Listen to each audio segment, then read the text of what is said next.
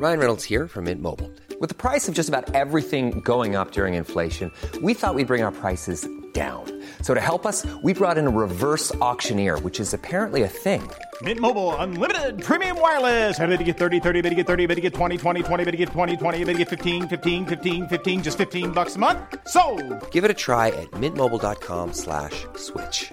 $45 up front for 3 months plus taxes and fees. Promo rate for new customers for limited time. Unlimited more than 40 gigabytes per month. Slows full terms at mintmobile.com. Hey, it's Ryan Reynolds, and I'm here with Keith, co-star of my upcoming film, If, only in theaters May 17th. Do you want to tell people the big news? All right, I'll do it. Sign up now and you'll get unlimited for $15 a month and 6 months of Paramount Plus Essential Plan on us. mintmobile.com/switch. Upfront payment of $45 equivalent to $15 per month. Unlimited over 40 gigabytes per month. Face lower speeds. Videos at 480p. Active Mint customers by 531.24 get 6 months of Paramount Plus Essential Plan. Auto renews after 6 months. Offer ends May 31st, 2024. Separate Paramount Plus registration required. Terms and conditions apply if rated PG. You're listening to highlights from The Opinion Line on Cork's 96 FM. To hear the full show, download the podcast from iTunes or see 96fm.ie. The Opinion Line with PJ Coogan on Cork's 96 FM.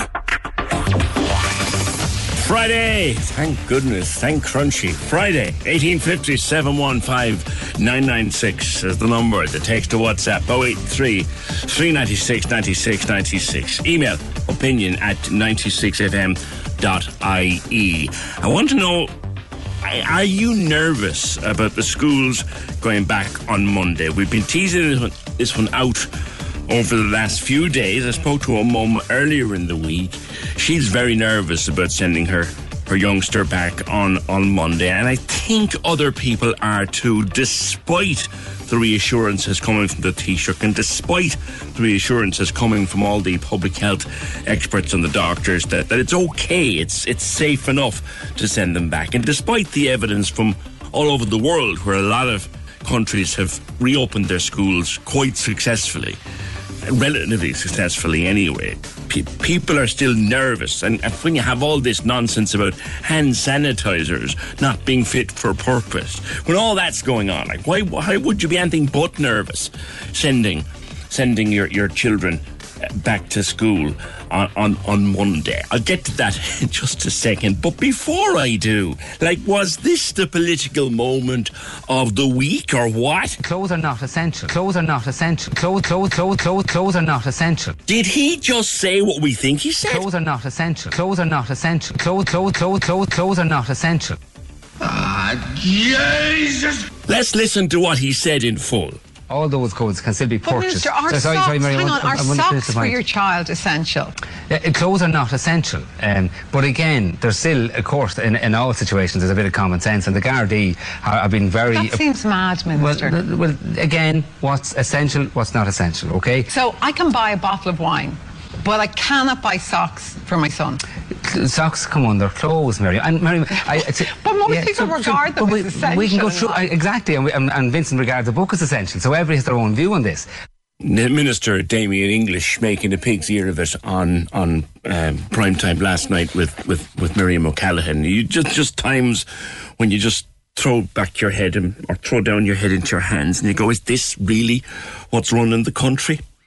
I'd like to have your thoughts on that as well. Other people think the whole thing is blown out of proportion and that it's just the media whipping up a bit of crack on clothes and school and buying baby clothes and socks. But then you had a spoofing session par excellence last night between him and Michael McNamara. Is Michael McNamara growing a badger on his head?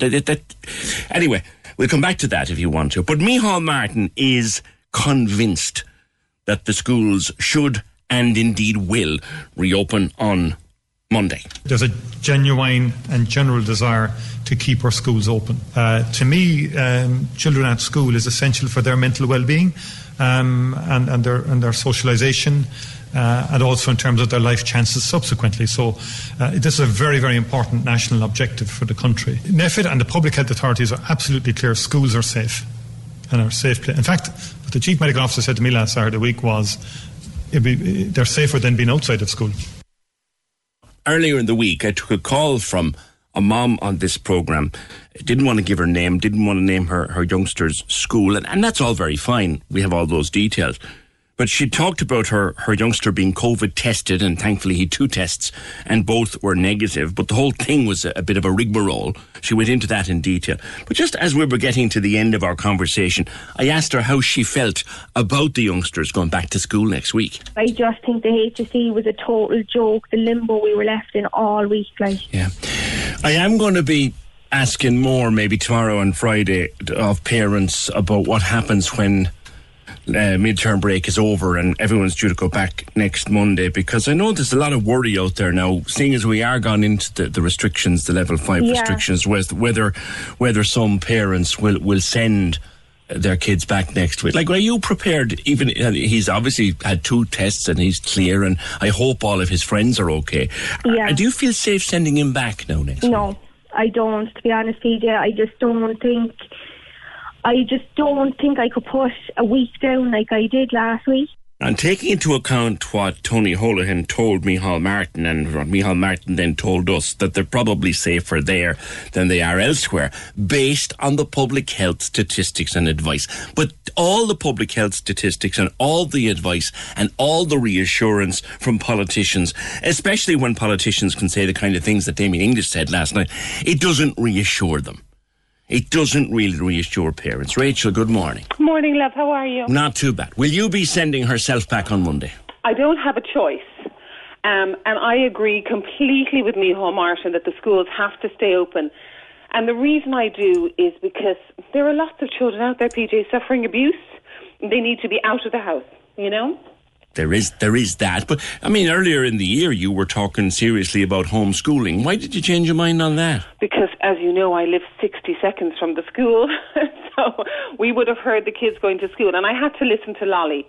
And she made a valid point. She said, Mummy, I'm going to hear them every day going to school, and it's going to be very hard for me. So, you know, you have to listen to the child as well. But, like, every day I send her in there, PJ, I am playing Russian roulette.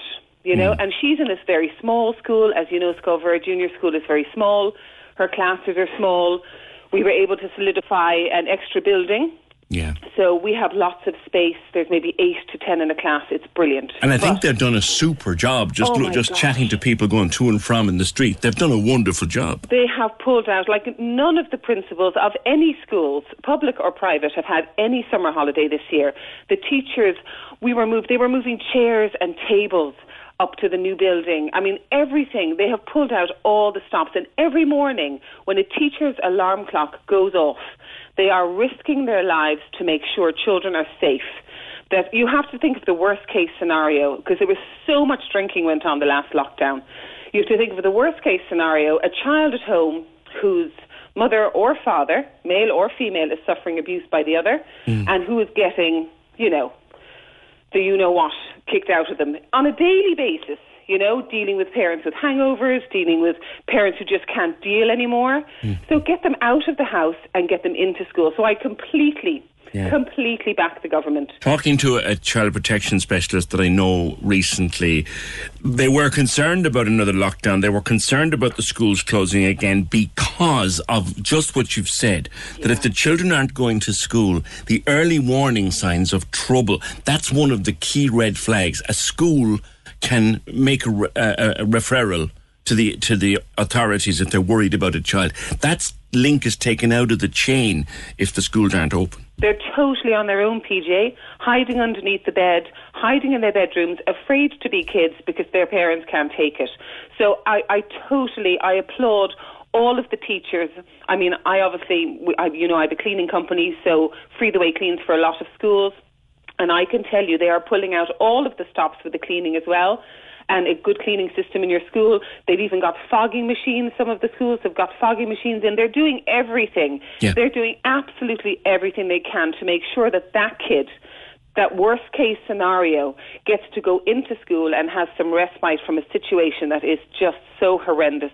And we're really seeing now the mental health tragedy that the previous lockdown and that COVID is creating. And you have to say to yourself, is the cure worse than the disease? And to me, it's not. Well, we'll be getting to that later in the programme because we're going to discuss the whole zero COVID thing again, because there are those who insist it can and should be done. But just staying with the children, that woman I spoke to on Wednesday, now, her son and herself had been through a horrendous rigmarole trying to get him tested, and that didn't leave a good taste in her mouth. She didn't feel that the stress was worth it sending him back on Monday.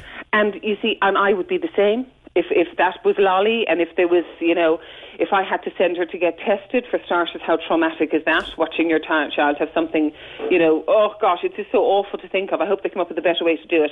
But I would totally understand why she wouldn't. And she sounds like, from when you were talking to her, like somebody who could homeschool, and that's fantastic. And I would love to have homeschooled. It would have been tough. But anybody can if they want to. We went over that. Well, you can if you want to, exactly. But there's a lot of people out there that don't want to. So, that they like their freedom. So, and, you have to weigh it up. But there's also a lot of people out there that just are not good parents, love, Yeah, so, yeah. So there is that. There is that. And it's for some children, it's the only safe place they've got in the day. Thank you, Rachel. 1857 15996. I'd love to take a poll. I'd love to do a poll. I'll talk to Terry there during the break. And I'd love to do a poll as to whether you feel safe. Simply that. Whether you feel safe for your children to go back to school on Monday. Everybody seems to say, look, it's perfectly okay. The public health advice is it's perfectly okay. We're being told, follow the doctors. We're being told, do what the chief medical officer tells us. Well, we're being told by the chief medical officer that it's okay. That's what the message, I'll play it again. That's the message Micheál Martin conveyed to us yesterday. There's a genuine and general desire to keep our schools open. To me, children at school is essential for their mental well-being and their socialisation, and also in terms of their life chances subsequently. So this is a very, very important national objective for the country. NPHET and the public health authorities are absolutely clear schools are safe and are safe place. In fact, what the chief medical officer said to me last Saturday week was they're safer than being outside of school. Now, he was referring in particular to teenagers, was Dr. Holohan, but that's the bit that I'm using. I won't press the red button. Why did they put the red button there if you're not allowed to press it? I feel like it's like when an animal sees like an orange and black frog, it knows not to eat it. Frog? Are you actually comparing our Saturday show to a bear not eating a frog? I'm just saying that's why I don't press the red button. Got me feeling so good. Lorraine and Demi. Lorraine and Demi. Live. If you want to hear me trying to figure out what's going on in Demi's brain, Saturdays. Tune into us to see what else Demi figures out. Lorraine and Demi. Live. Saturdays, 2 to 6 p.m. On the best music mix. Cork's 96 FM. This is Cork's Gold IMRO award-winning talk show, The Opinion Line with PJ Coogan. Call us now, 1850 715 996. On Cork's 96 FM.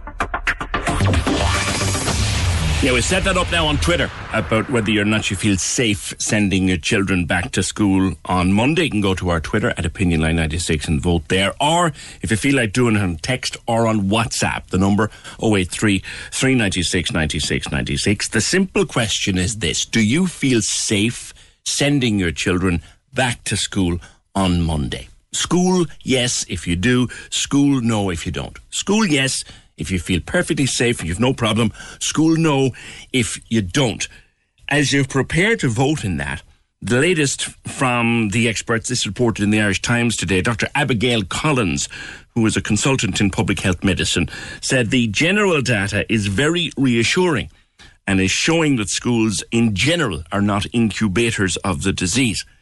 New figures out from the HSE say there was a total of 599 cases of COVID detected among pupils or staff in primary or secondary since they reopened in late August. Now, that's a very small number out of the huge number of cases that have come since the end of August. So that's what Dr. Collins is saying. Consultant in public health medicine, the latest data very reassuring. And that is a small number of cases when you consider the colossal number of cases that we've now had in the country. We're now at 60,000 cases, confirmed cases, 60,000 plus confirmed cases in the country. And we have 600 of those out of the schools. So that's a very small percentage, to be absolutely fair. So does it reassure you? Will you be sending, or are you feeling okay about sending your children to school on Monday? Schools, yes, if you are. Schools, no, if you aren't. To text or WhatsApp 083 396 96 96, and we've put it up on Twitter if you want to use that. We'll run it, I'd say, Terry, until maybe 10 o'clock, and we'll collate it at 10 o'clock, and we'll see what people think. Are you feeling safe about sending the schools or sending the kids back to school on Monday? You are, I think, Louise. Good morning. Hi, PJ. How are you? Good. You safe? You feel safe? Yes. You know what, PJ? I'm definitely sending my kids back to school. Just before I carry on and people shouting at me at the radio, I do have a high-risk son. He got the RSV virus when he was 6 months old, and it kind of damaged his lungs. So, he picks up absolutely everything that you can think of. He'd been in and out of hospital for 2 months, every 2 months when we were back home. When we came to Ireland, he was on an antibiotic and a steroid at least once a month. The GP would actually even know his cough when we were sitting in the waiting room. So I do understand, and I do understand all that people are going through. But I am basing my knowledge on the statistics that are coming out. Mm-hmm. So, if they're saying that there's no peer-to-peer, and they're saying that there's very little transmission in the schools, then I don't see why the kids shouldn't be at school, to be totally honest. Yeah. That figure of, as I said, 600 out of 60,000, that's a very significant figure. But where did they get that from? Did they get it inside the school, or did they get it outside the school and bring it in? You see what I'm saying? So a lot of people are saying, yes, this school's now been had a case positive. This has a case positive. But it's never been the children inside giving it to. It's been an adult that's come out from the outside and given it in, or a child that's come into the school, but he's got it from somebody on the outside. So they're not actually, there is still no evidence that just before lockdown there were those 3 children that came back positive. Yeah, it's roughly 1 in 100 cases connected to a school. Yes. So, I don't know. If I have to pull my children out of school, and again, it's my opinion, then I shouldn't be going anywhere. I shouldn't be going to the park. I shouldn't be going to a shop. I should have everything delivered. You can't pull them out of school and then still think that you can go around. I don't know. That's my feeling. How does he feel? I mean, look, you've explained to me he's high risk, and clearly you've made a decision based on the best advice that you can get. How does he feel? Well, he's 4, and being at home, he either sits on his tablet, or he's not. He's also he had a difficult birth, so he's a little bit behind on what his age is. So he doesn't do puzzles and stuff yet, and he does. So actually going into school, and the reason why I've actually kept him in now, so he's in school now because they've got an aftercare, is, at the beginning when we were taking them in after the lockdown, I'd had to pry him off my legs. I had to pry him off my shoulder and have him screaming and kicking. He was scared. And at the end of the day, he's now going into school where he's walking in and he's waving and he's saying, "Love you, Mom," and off he goes. So how can I stop that again? And then go back to, having the anxiety, what do they call it? Separation anxiety again for him. When he's doing so well at school. And again, as a high-risk child, he's been fine. Good. And long may that continue, Louise. Thank you very much for that. 1850 715 996. Louise's young fella has a high-risk medical history. She's sending him back. She feels quite safe about it. He feels, well, he's 4. He feels okay. He's happy to leave Mum and go to school in the morning. Just turning the numbers there from that report, I quoted Dr. Abigail Collins. This is in the Irish Times today. She's a consultant in public health. To reiterate, 599 cases. Let's say, for the sake of the story, 600 cases, and we have gone just over 60,000 cases now confirmed since the start of the pandemic. So 600 out of 60,000 confirmed cases, that's one case in 100 connected to the schools. The facts don't lie, I guess. The numbers don't lie. And then someone said, stop scaremongering, PJ. Kids need an education and we have to live with this virus. I'm not scaremongering. How could I be scaremongering when I'm giving you the figures? I'm giving you the numbers. My children are long gone from school. If I had children of school-going age, would I send them in on Monday morning? I would have to think about it, but based on those kind of numbers and based on what the public health doctors are telling us, I think I would, yes. But what would you do?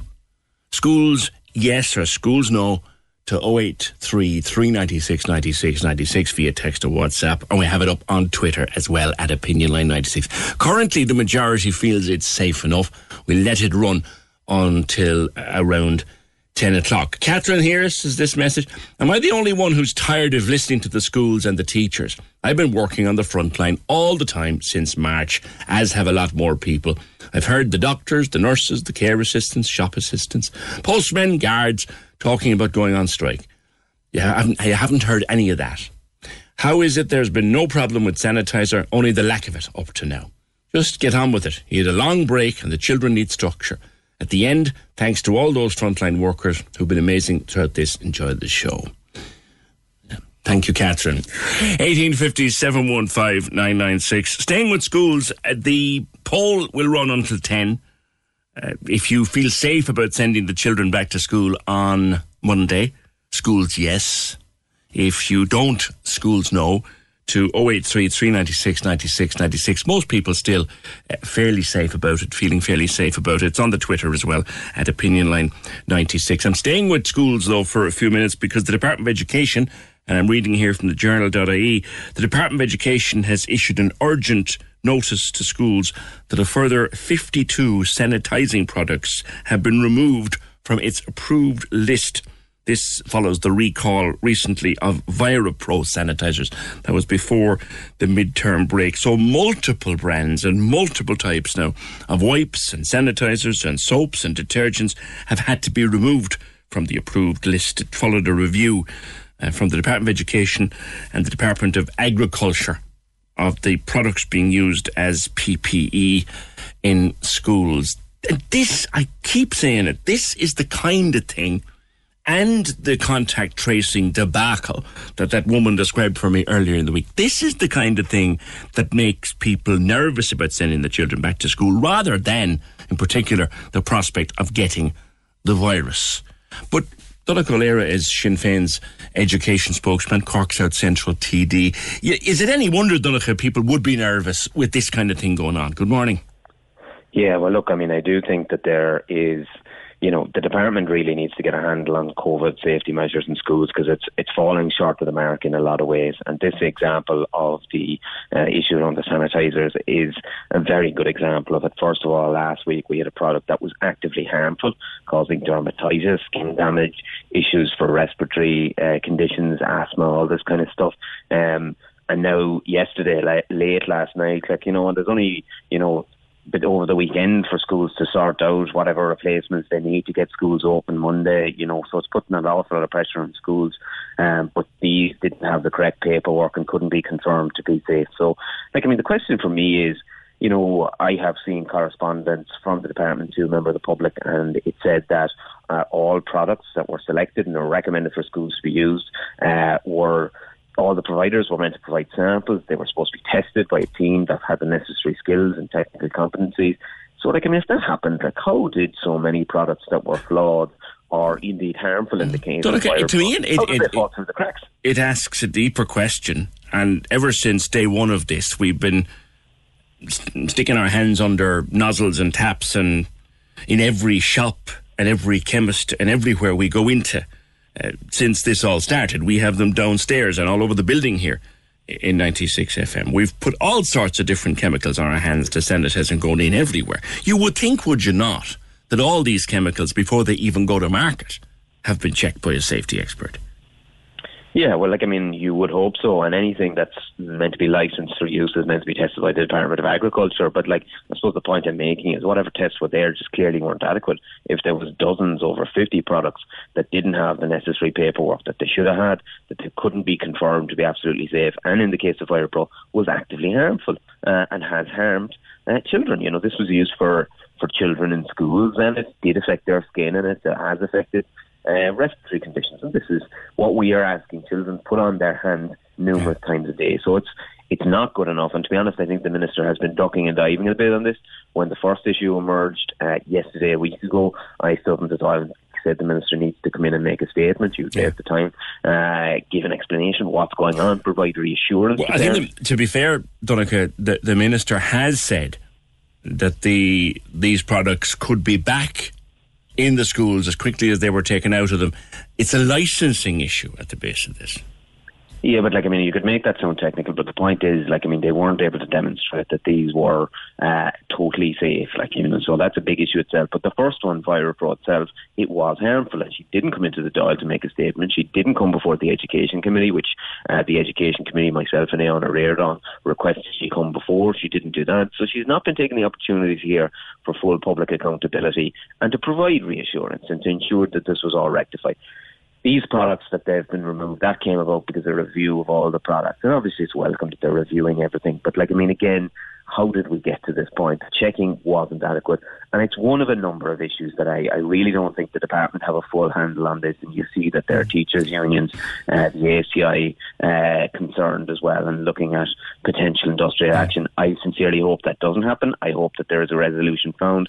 But an awful lot of the issues that they're talking about, and that indeed parents are talking about, have been there since before schools ever reopened, and they just haven't got to grips to it. The contact tracing one is a key one. People waiting days after a positive result to be told that they're at close contact. There is a to be fair argument to be made here, Donncha, and it's this, and if you take a good read on reliable media, and you know what I'm saying, I'm not saying there, it's not as if anybody in the world has got this completely right.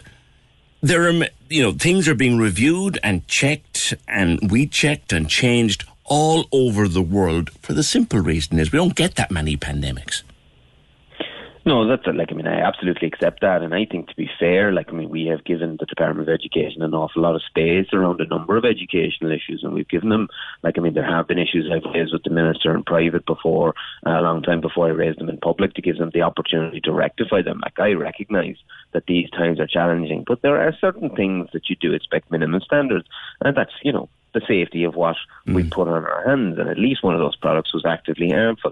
There are things that we could have always anticipated. Yes, we know that our knowledge of the disease is developing, and the way it's spreading is changing, and the restrictions, the impact of that. But we always knew before schools opened that we needed more space, that we needed rapid testing, that we needed tracing to work. We knew that from a very early stage, and they still haven't got to grips with those issues. We have an education system that's one of the most overcrowded in Europe. No real action has been taken to resolve that, as far as I'm concerned, particularly in those schools that have the most challenges in achieving social distancing, and the tracing issue is enormous. Listening to that parent I spoke to earlier in the week, the tracing just was a cluster, in a mess in her school. Now, can I put one more question to you, and it's this, Donncha. What did you think of this last night? All those codes can still be purchased. Minister, are socks for your child essential? Clothes are not essential, but again, there's still, of course, in all situations, there's a bit of common sense, and the Gardaí have been very... That seems mad, Minister. Well, again, what's essential, what's not essential, okay? So I can buy a bottle of wine, but I cannot buy socks for my son. Socks come under clothes, Mary. And Mary, but most people regard them as essential. We can go through exactly, and Vincent regards the book as essential. So everybody has their own view on this. What did you think of that, Donncha? I didn't see it at the time, but I heard reports of it afterwards from people. It's the first time I'm actually listening to it live, but I think it's grotesque, to be honest. Some of the discussion around clothing and things like that. Look, particularly for either parents of newborn children or for people who are carers of vulnerable people, the fact is needs for clothing can arise urgently, it can be a growth spurt, it can be whatever can happen, and it can be urgent and it is necessary. Like in the segment of click and collect, it just doesn't work like that. I think people do need to be able to buy some of the basic items of clothing. Obviously, there is a need for a sensible approach. Is there a case to be made for children's clothes to be exempted? Absolutely. Yeah, I think undoubtedly. Children's clothes in particular have always been treated differently. You can probably remember, debates in the past around VAT on children's. I can indeed. Government fell over such a thing, yes.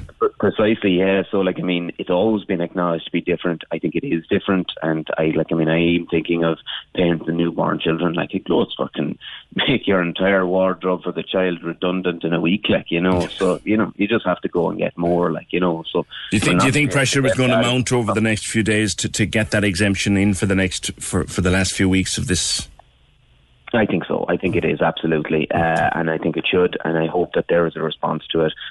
Look, I appreciate that, as you say, this has never been done before. Decisions are made in haste, but when decisions are made in haste, there needs to be an openness to reviewing some of the unintended and foolish outworkings of it, and this is definitely a foolish outworking of it, and it just needs to be fixed. Common sense needs to prevail here, so they need to fix it. Absolutely. All right. Leave it there, Donncha. Thanks very much. Donncha O'Leary, Sinn Féin TD and spokesman on education. Maybe that's something that you could put to NPHET. God, they're on the phone to him every so often. Could you not put that to NPHET or to Dr. Holohan? Could we make an exception for the children's clothes? Could we do that? 1850-715-996. To the schools again. Kevin is a teacher of maths and English at Cloister Eamon Rish. You're also, I think, active in the ASTI, Kevin. You guys want to go back to school on Monday. You've every intention of going back to school on Monday. Do you feel safe? Good morning. Yes, PJ. I think the fact that we had a ballot this week calling for improved tracking and tracing times shows our commitment to actually want to keep the schools open. We don't want our members waiting 3 or 4 days for test results to be returned. It means they're sitting at home, they can't be in schools teaching their classes. So, that initiative has come from us, and I think we do, we've shown that we want the schools to remain open. But our members are very anxious, and understandably so. I just heard you there talking to Donncha O'Leary, and, in the last couple of weeks, there has been, I suppose, an undermining of the whole public system in terms of the COVID tracking and tracing system, and also in schools. We've heard reports of, obviously, the defective hand sanitizer testing centre in UCD there last week that wasn't operating. And we're also hearing, we're being led to believe by NPHET that the transmission levels in schools is almost zero, but yet there were 46 additional outbreaks in schools last week, bringing the total to 126. Also in the public, we're hearing about the number of missed appointments, that people are not turning up to appointments, HSE asking people to trace your own contacts. And we've also heard of a situation in Louth where teachers were being told to ignore the fact that they were determined as close contacts by the COVID app. So in the midst of all that, we're led to believe that the numbers are supposed to be coming down. So, there is obviously a lot of anxiety among our members, particularly, I suppose, after a midterm break, because, while I have to point out that the students, particularly in our school, have been excellent since September in terms of wearing their masks and hand sanitizing and cleaning their desks, etc. Can we be sure that they were as rigid at that over the course of this week? And they'll be returning into our classroom on Monday morning at 8:45. So teachers are anxious. Quick question. You're a maths teacher, so analyse my analysis of the figures. I was looking at the figures released by the HSE, which say 599, 600, as good as make a difference, 599 cases detected among pupils or staff in primary or secondary schools. Out of 60,000 total cases since the start of the pandemic, that's giving 1 in 100. Am I oversimplifying it? Well, you see, PJ, I suppose one of the issues that we're coming across in schools is the definition of a close contact. So it seems to be like the ASTI was adamant back in August that we would not accept a deviation of public policy in the wider society. And we're led to believe that you know, in wider society, you're a close contact if you're in close proximity to somebody for 15 minutes or more. But what seems to be happening in schools is that, okay, there may be a case where a student contracts COVID-19, but there seems to be nobody who has been determined as a close contact. Now, it beggars belief that a student could be in a classroom with 3 or 4 students sitting within a metre of them for an hour class, and maybe 4 different students for the next hour class 6 times a day, and they're not being deemed as close contacts. And that's another serious issue. So maybe that's the reason why the figures are so low, that these are not being categorised as school transmissions, even though effectively they are. Answer me one question with regard to the ballot this week, and it was headlined as teachers have balloted for strike action. Now, as all of the members I've spoken to have said, look, that's only to give us the option if we need it. Do you know of any of your colleagues that want to go on strike here? Do you want to go on strike here? At the moment, no, PJ. I suppose it's a wording issue that needs to be included in any industrial ballot up to and including strike action. I mean, the ASTI has been looking to meet with the National Public Surveillance Team since early September to discuss the rise in figures, and they refused to meet us. You know, we've been forced down this route because they've refused to meet us to discuss the issues in schools. So it is a last resort. I mean, as I said, I think the fact that we are the ones looking for better tracing times, we are the ones looking for definition of close contacts, shows our commitment to keep the schools open. This would be a major last resort. I don't personally see it happening. Teachers want to keep schools open. I think the other point here, PJ, as I said, look, normally I'd be in class, but I did happen to hear your show on Wednesday morning when you spoke to Mick Barry, and you were appalled to hear that contact tracers would be asked to use their own laptops. You know, teachers back in March when the schools closed on a physical basis have been using all their own equipment. We've received no national training program for online learning. We've received no protocols from the government. You know, we've been doing this. We've probably been breaking GDPR for the last 6 months. And, you know, that was another issue that we balloted on, calling on the department to roll out laptops for teachers and students. They've had 6 months, PJ, you know, they haven't done this. And maybe that's the reason why they're so intent on keeping schools open. And it seems to be that, you know, keep the schools open no matter what. We keep hearing that keeping schools open is a priority. Well, if we are, then we should be up the line in terms of testing and tracing and getting our results back. That definitely does. From that parent I spoke to earlier in the week, and the dads, Fergal and Terry, had been talking to her in more detail off the air and all that. Like, she was very dissatisfied with the way the contact tracing went. Her son was a close contact. It emerged several cases in the class, but it took several days to get a phone call, who tested, who organised the test. It was just a mess. Yeah, I mean, we're getting reports of that as well from our members. You know, teachers waiting 3 and 4 days, and obviously then they have to self-isolate or restrict their movements until such time, as well as close contacts.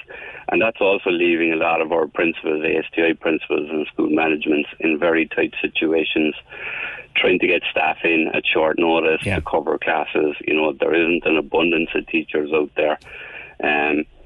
And that's causing problems for school management as well. And it's also affecting students where there's a lack of consistency of not having the same teacher every day. You know, if somebody has to be out for 3 or 4 days waiting on results. There's definitely a problem with the tracing and the close contact thing in the schools. Thanks, Kevin. That's Kevin Wall. He's an English and maths teacher. Actually, on the figures, thank you, Mags, who retweets to the opinion line.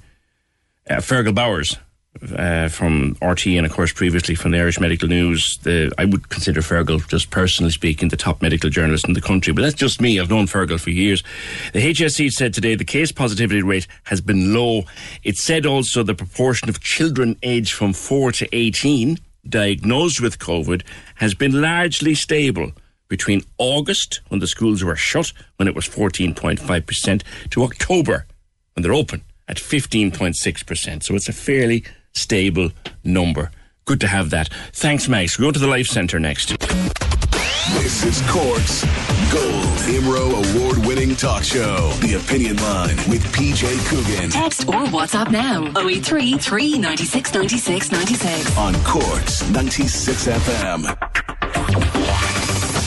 Letting our little poll run up into and through the 10 o'clock news. We'll give you the result around 10:15. Are you safe, or do you feel safe sending your children back to school Monday? Schools, yes, if you do. Schools, no, if you don't. 083 396 96 96. Or vote on Twitter at OpinionLine96. Don O'Leary's up at the Cork Life Centre. It's a worrying time, Don. Good morning. Good morning, PJ. Yeah, it is, you know, and initially, what I want to say is here that we above want our children in with us every day. That's what we've always wanted. Mm-hmm. And I know from the other educational institutes that I've been in contact, they're the same. However, there are problems. And the problems is both at a communication level and also at a policy level. You know, the track and trace is a bit of a joke. From personal experience above, where we had to make the contact made by public health, and it took 5 days for us to get even a comment or a word about how we were to do it. Now, I think, and I don't want to scaremonger here, but I think that people need to look at this in two ways. There isn't an exclusivity of saying schools are we need kids in schools, because we all understand the mental health issues going to face from kids being out of a structured situation for a long time. Very aware of that above. However, we have to above. So take me above, and I'm a small establishment. I have 50. I have 70. 125. Sorry, I missed that, Don. You dropped out. You give me those numbers again. I have 55 kids. I have 70 staff. That's 125. But that's 125 families. Some of them who have vulnerable people in the families. Well, the kids were vulnerable. And I need to be sure that I'm not playing God.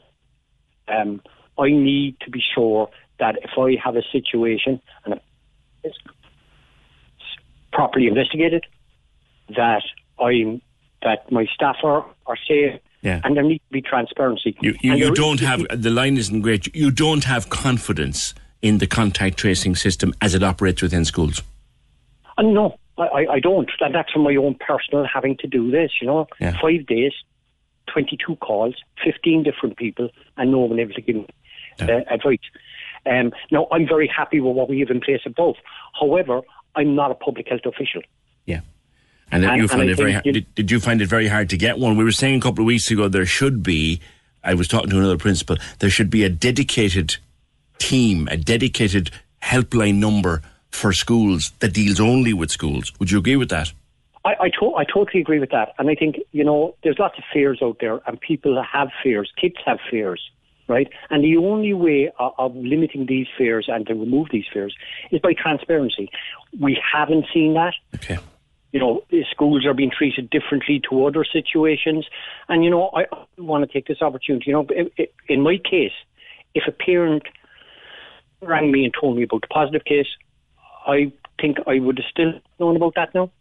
I think our parents and I think for lots of school communities have been excellent. Yeah. However, you know, if we're saying there's track and trace there, it needs to be there. I think there needs to be a dedicated school lines. It needs to be transparent.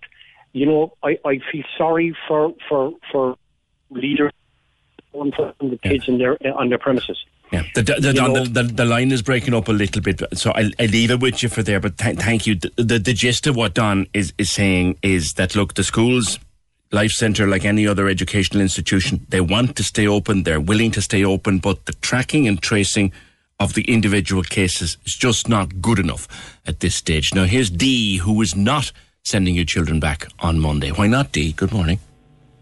Hi, PJ. How are you? No, I'm going to keep them out for an extra week. Why? Because, and maybe I'm looking at things very black and white. I know the experts are saying it's quite safe and everything like that. But firstly, it's fine to compare the figure of 600 in schools with 60,000 in the whole country. Yeah. But the schools have only been open 2 months. You're comparing 600 to 60,000. 60,000 is since last February. But there was the other figure that I read out there just a moment ago. There was 14.5% cases in the schools when they were, or in children of school-going age when schools were closed. It's only gone up by 1% since they opened. Fair enough. As I said, I'm no expert on it, but I'm looking at things very black and white. Yeah, and which is how most parents would. Yeah, I'm going to keep them out for another week. How do they feel about that? See, will the cases numbers increase next week when the schools open again? How do they feel about that? I'd be honest with you. They're secondary school age. They have been very nervous going into school lately. One in particular, he has Asperger's, so there's a certain amount of anxiety goes with that anyway. Yes, the school are absolutely brilliant now, I will say. I think most schools they're doing above and beyond what they should have to do, to be honest with you. But at the same time, it's basically, I have one child who, before they closed the schools, for the week before they closed the schools, out of 27 pupils in the class, there was only 7 pupils in. Yeah. One of them had tested positive, so the other 20 had to stay at home. Yeah. But what about the other 7 in the class? I just don't understand. It is what hard to understand. A close contact. I'm going to leave it because I am out of time. Thank you for that. You're not sending your 2 in on Monday, and they're secondary school kids. They're not going in on Monday. You're giving it another week. I wonder, does anybody else feel that way? You're listening to highlights from The Opinion Line on Cork's 96 FM. To hear the full show, download the podcast from iTunes or see 96fm.ie. The Opinion Line with PJ Coogan on Cork's 96 FM. On Damien English, Tom says he's been mumbling incoherent nonsense for years. It's just that last night he got caught out, says Tom. Someone else said, I thought food, clothing and shelter were always essential. Well, they are. They're among what they call Maslow's hierarchy of needs. I think it's Maslow, if I'm pronouncing it right. So, clothing is an essential item to have in your life. But, of course, according to Minister English, clothes are not essential. Clothes are not essential. Clothes are not essential. So, that's where we are these days.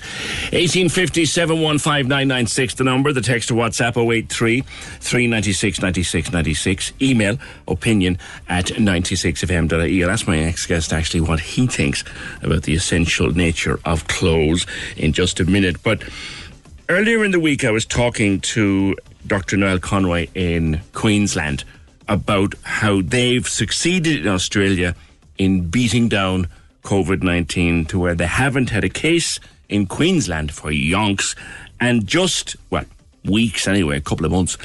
And in Melbourne, where it was the worst lockdown, or the hardest lockdown, one of the hardest lockdowns in the world, they went into lockdown in July, and now the state of Victoria, where Melbourne is about to be able to declare itself COVID-free, zero COVID. And I put it to Dr. Conroy that, look, we're always being told, even the Taoiseach said it last week, it can't be done. We're being told that can't be done here. There is no question, and there can be no question, that if you put a virus within a border and, you control that border and you aggressively go for it, there's no question that you can't eliminate it. So people are saying it's impossible, can't be done. From a disease control perspective, they're wrong, and no public health doctor would tell you any differently. Now, Professor Jerry Killeen, who we've had on the show many times, has also been saying we need to follow what they did in Victoria, and I'm assuming, Jerry, follow what they did in Queensland to get control back and go to the way of life that they now have back in that part of the world. Good morning, Jerry. Good morning. How are you, PJ? Good. Niall is adamant that it can be done. There are others who are adamant it can be done. You're suggesting now is the opportunity to do it. Well, yeah. I mean, there's some things we have to do anyway right now, so it's just a matter of following through on them. I don't think there's much controversy about our need to get the ongoing surge under control. So, if we're going to do that, why not follow through and get out of this whole mess? And I'm really glad to see some realism at European level as well, because the Australian states all work together under the umbrella of their Commonwealth, and we've got to do similar things, within our country, with our neighbours, and it's going to have to be a cooperative effort. I think now that kind of reality has bitten, it's a good time to discuss those things. And as Niall says, just put aside the idea that this is not possible, because it is. Why do they say it's not? I mean, we have a northern border, which is a problem. We've 2 jurisdictions on this island, and you have all the different 27 countries across the EU, and you've Britain, who've just walked out of the EU in a huff. How could we possibly get border agreement? Well, these things are difficult. I listened in on Niall's talk about how exactly they did this in Australia. And, one thing he said is, anybody who says it's easy, it certainly wasn't. They have huge dependencies on people like seasonal fruit pickers. Half the country is run by people passing through Australia. 2 weeks quarantine on the way in is the same no matter which country you live in. And things were tough, have been tough in Australia throughout this whole thing. So, these things are doable, but I guess we haven't been faced with choices like this for such a long time. It's hard to get your head around them. Occasionally I have my own moments where I've got to sit down and think it through and reassure myself, yes, this can be done. But I've been lucky enough that I've seen things that sound similarly impossible done, more than once, often in the face of my own pessimistic advice. So, I think we've just got to kind of shift into a more positive gear and get off the back foot. Yeah. You were commenting on the latest numbers, and you're concerned about them. Well, yeah. I mean, a lot of these numbers are now starting to look like the kind of numbers I usually deal with. If you have a 6% positivity rate, that could be endemic malaria in rural tropical Africa.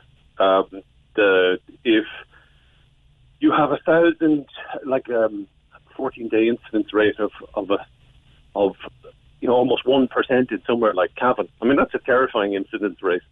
And then you've got to look around Europe at some countries that are further along this trajectory that we are, and you can see where they are, and it's not a place you want to go, and it's certainly not somewhere that those countries will be proceeding with. They're going to be doing something about that. Like your own particular area of expertise, Jerry, as we've discussed before, is dealing with the likes of malaria in Africa and how dangerous it can be if it gets out of control. Now, I suppose COVID-19 and malaria, they're two very, very different things, but you're looking at how your expertise at how pathogens transmit themselves in the community, and you reckon there's a real danger there now. Oh, yeah, absolutely. And, so there are some pathogens on the planet that we can't eliminate in many contexts. But when people can they do it. There's no question about it. Paraguay eliminated malaria a couple of years ago. That's it's not an island. It's not a cold, dry place. It's not a very wealthy country, but they did that because they thought it was important enough.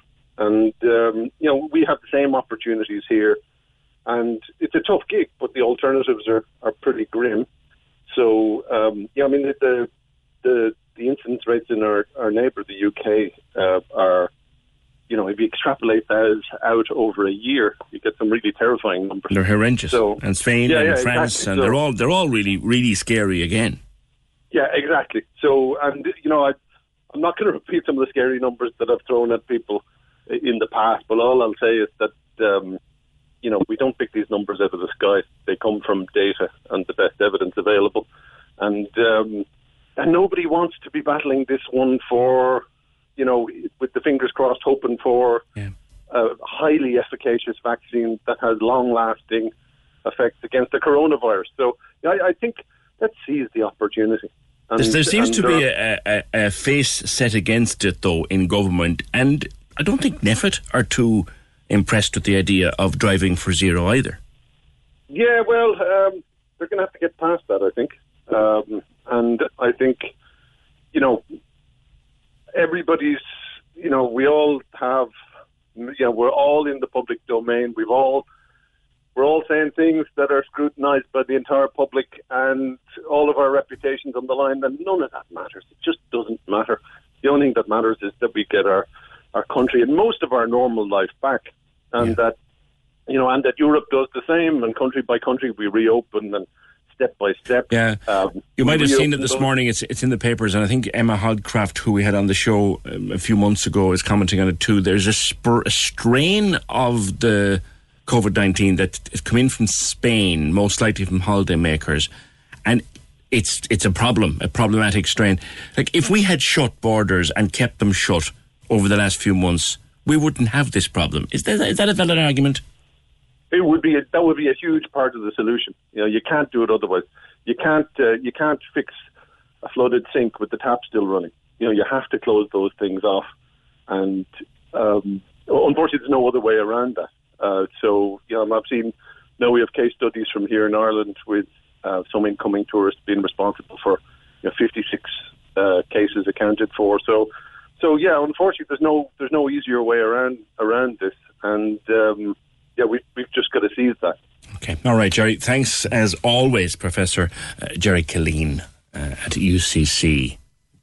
The people who laugh at the COVID zero tactic, somehow I get an impression in me water, and me water is rarely wrong, that there's a bit of traction now being gained when you look at Australia and you look at New Zealand, and when you look at how it's done and how it has been done, and on the politics of it. Niall Conroy addressed that as well, and Jerry Killeen has addressed it before. Public health-wise, you couldn't do it, and don't let anyone tell you can't.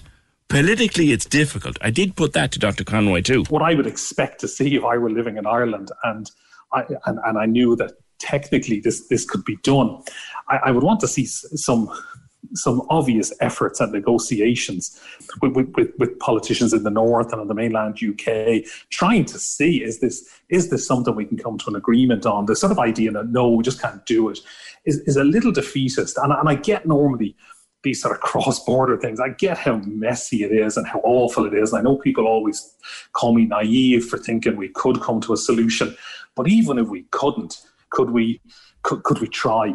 Could we not just try? A lot can happen in the next 3 years. Like a chatbot may be your new best friend. But what won't change? Needing health insurance. United Healthcare Tri-Term Medical Plans are available for these changing times. Underwritten by Golden Rule Insurance Company, they offer budget-friendly, flexible coverage for people who are in between jobs or missed open enrollment. The plans last nearly 3 years in some states, with access to a nationwide network of doctors and hospitals. So for whatever tomorrow brings, United Healthcare Tri-Term Medical Plans may be for you. Learn more at uh1.com. Many of us have those stubborn pounds that seem impossible to lose, no matter how good we eat or how hard we work out. My solution is PlushCare. PlushCare is a leading telehealth provider with doctors who are there for you day and night to partner with you in your weight loss journey. They can prescribe FDA-approved weight loss medications like Wegovy and Zepbound for those who qualify. Plus, they accept most insurance plans. To get started, visit plushcare.com/weightloss. That's plushcare.com/weightloss. Hey, I'm Ryan Reynolds. Recently, I asked Mint Mobile's legal team if big wireless companies are allowed to raise prices due to inflation. They said yes. And then when I asked if raising prices technically violates those onerous two-year contracts, they said, "What the f*** are you talking about, you insane Hollywood ass?" So to recap, we're cutting the price of Mint Unlimited from $30 a month to just $15 a month. Give it a try at mintmobile.com/switch. $45 up front for 3 months plus taxes and fees. Promo rate for new customers for limited time. Unlimited more than 40 gigabytes per month. Slows full terms at mintmobile.com.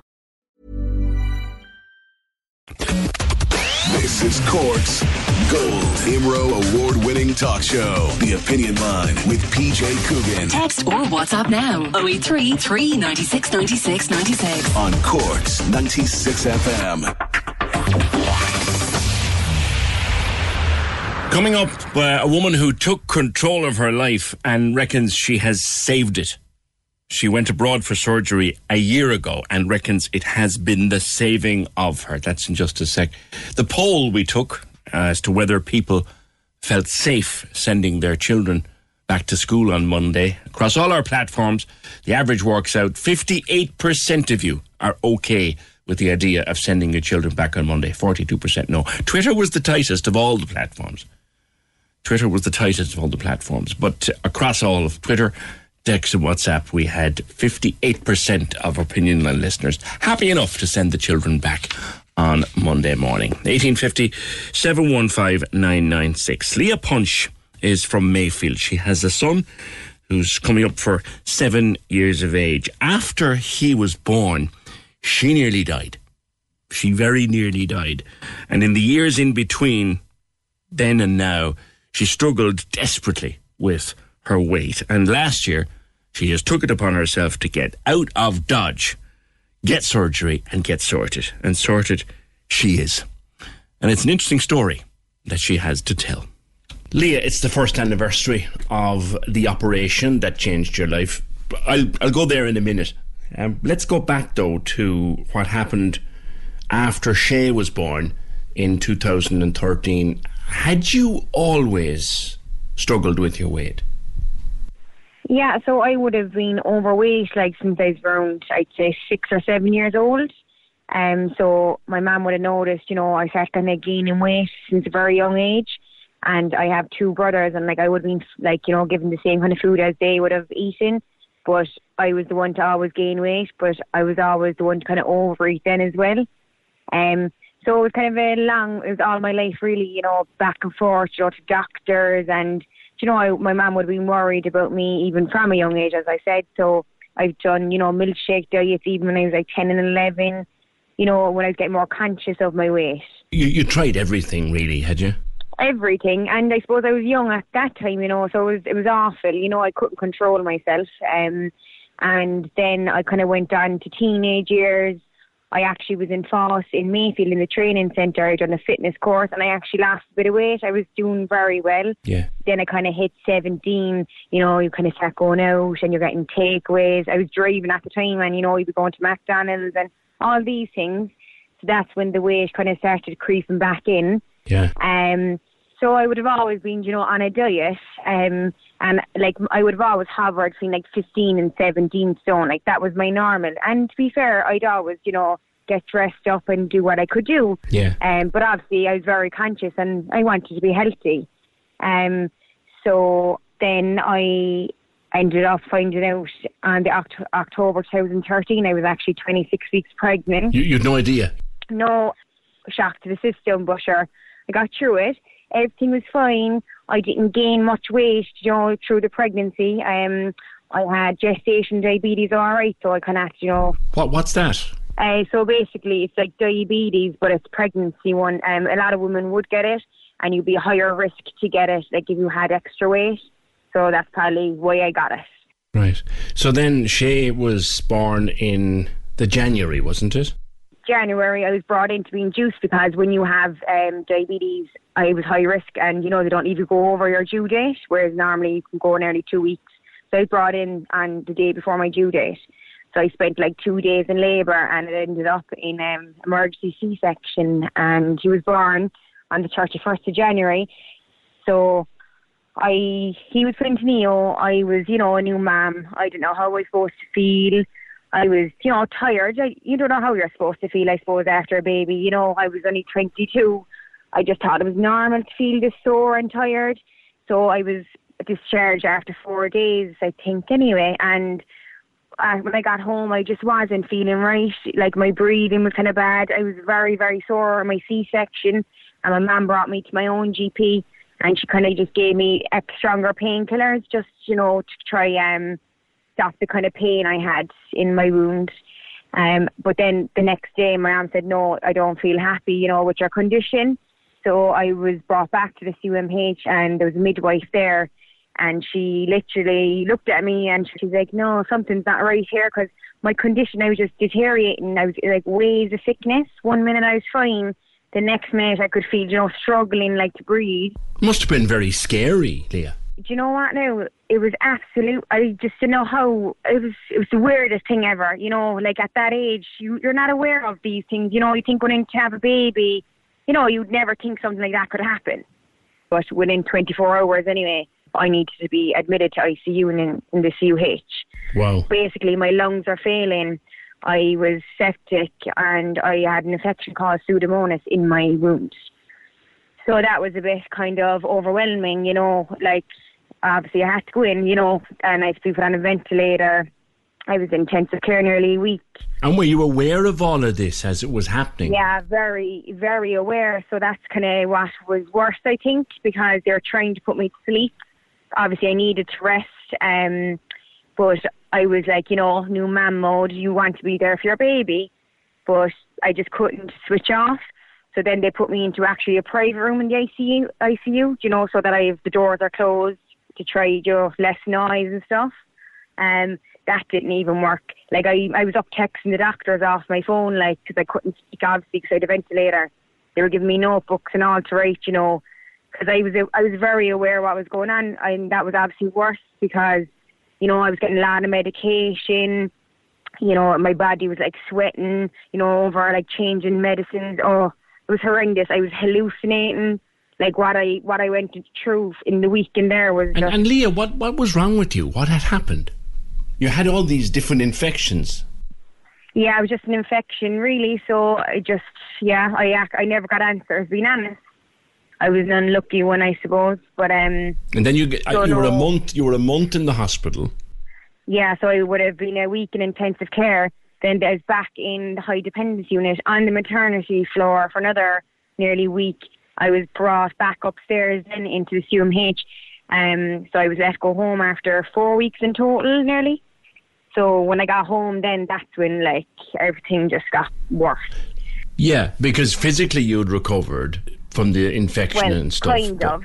Kind of, yeah. It took months to recover from that, especially being in ICU alone. My body went through an awful lot. My wound was actually open for 6 months in the end. I was back and forth to the hospital for nearly a year. Just checkups to make sure everything was alright. But I suffered severe postnatal depression. I suffered severe post-traumatic distress. It was the worst time in my life. I was always a very strong person, I suppose I was young, I didn't go through much hardship in my life, by that age anyway. But life is life, we all have bad times, but I had no control of how I felt. I never felt so low in my life, I just had no control. So my family and they would have all looked after Shay for me because I couldn't mind my son. It was so sad, because you're supposed to love this baby instantly, and I had no bond. It took me nearly a year before, that he actually felt mine. Yeah. As bad as that sounds, but that's all kind of signs of postnatal depression, and all that as well. So I didn't get any kind of help, but I knew I'd manage eventually, but I suffered alone, a lot, What happened then, I think, was that the weight got worse and worse and worse. 12 months after Shay was born, I ballooned to nearly 22 stone. So as I said, I would have always, been a binge kind of eater as a child. Food was my thing.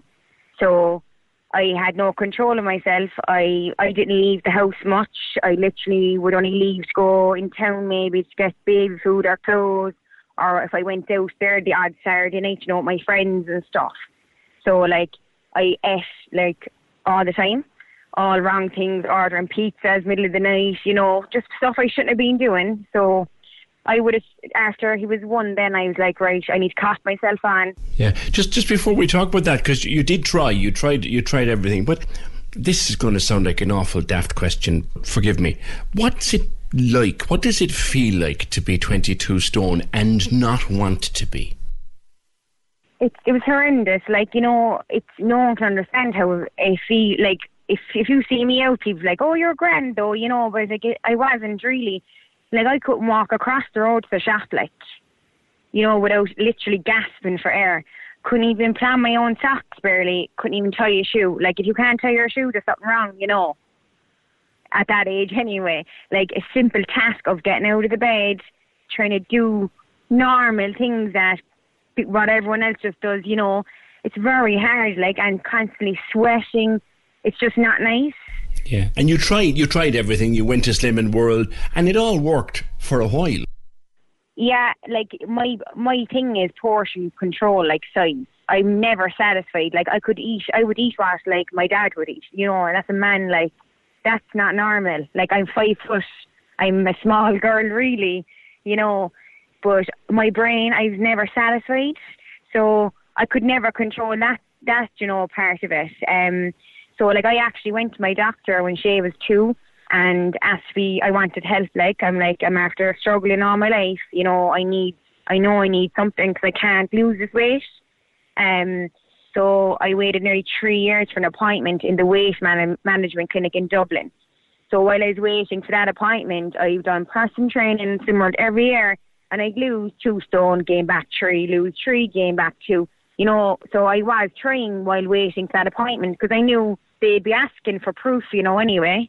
So I did try, and I got my appointment March 2019, went up to Dublin. My friend came with me. I was put into a room with like 30 people. We were all obese. Very kind of surreal, actually, you know, all these big chairs, and it wasn't nice. Like I was like, I'm only, you know, what age was I last year? 27. It's like, this is not like my life, you know.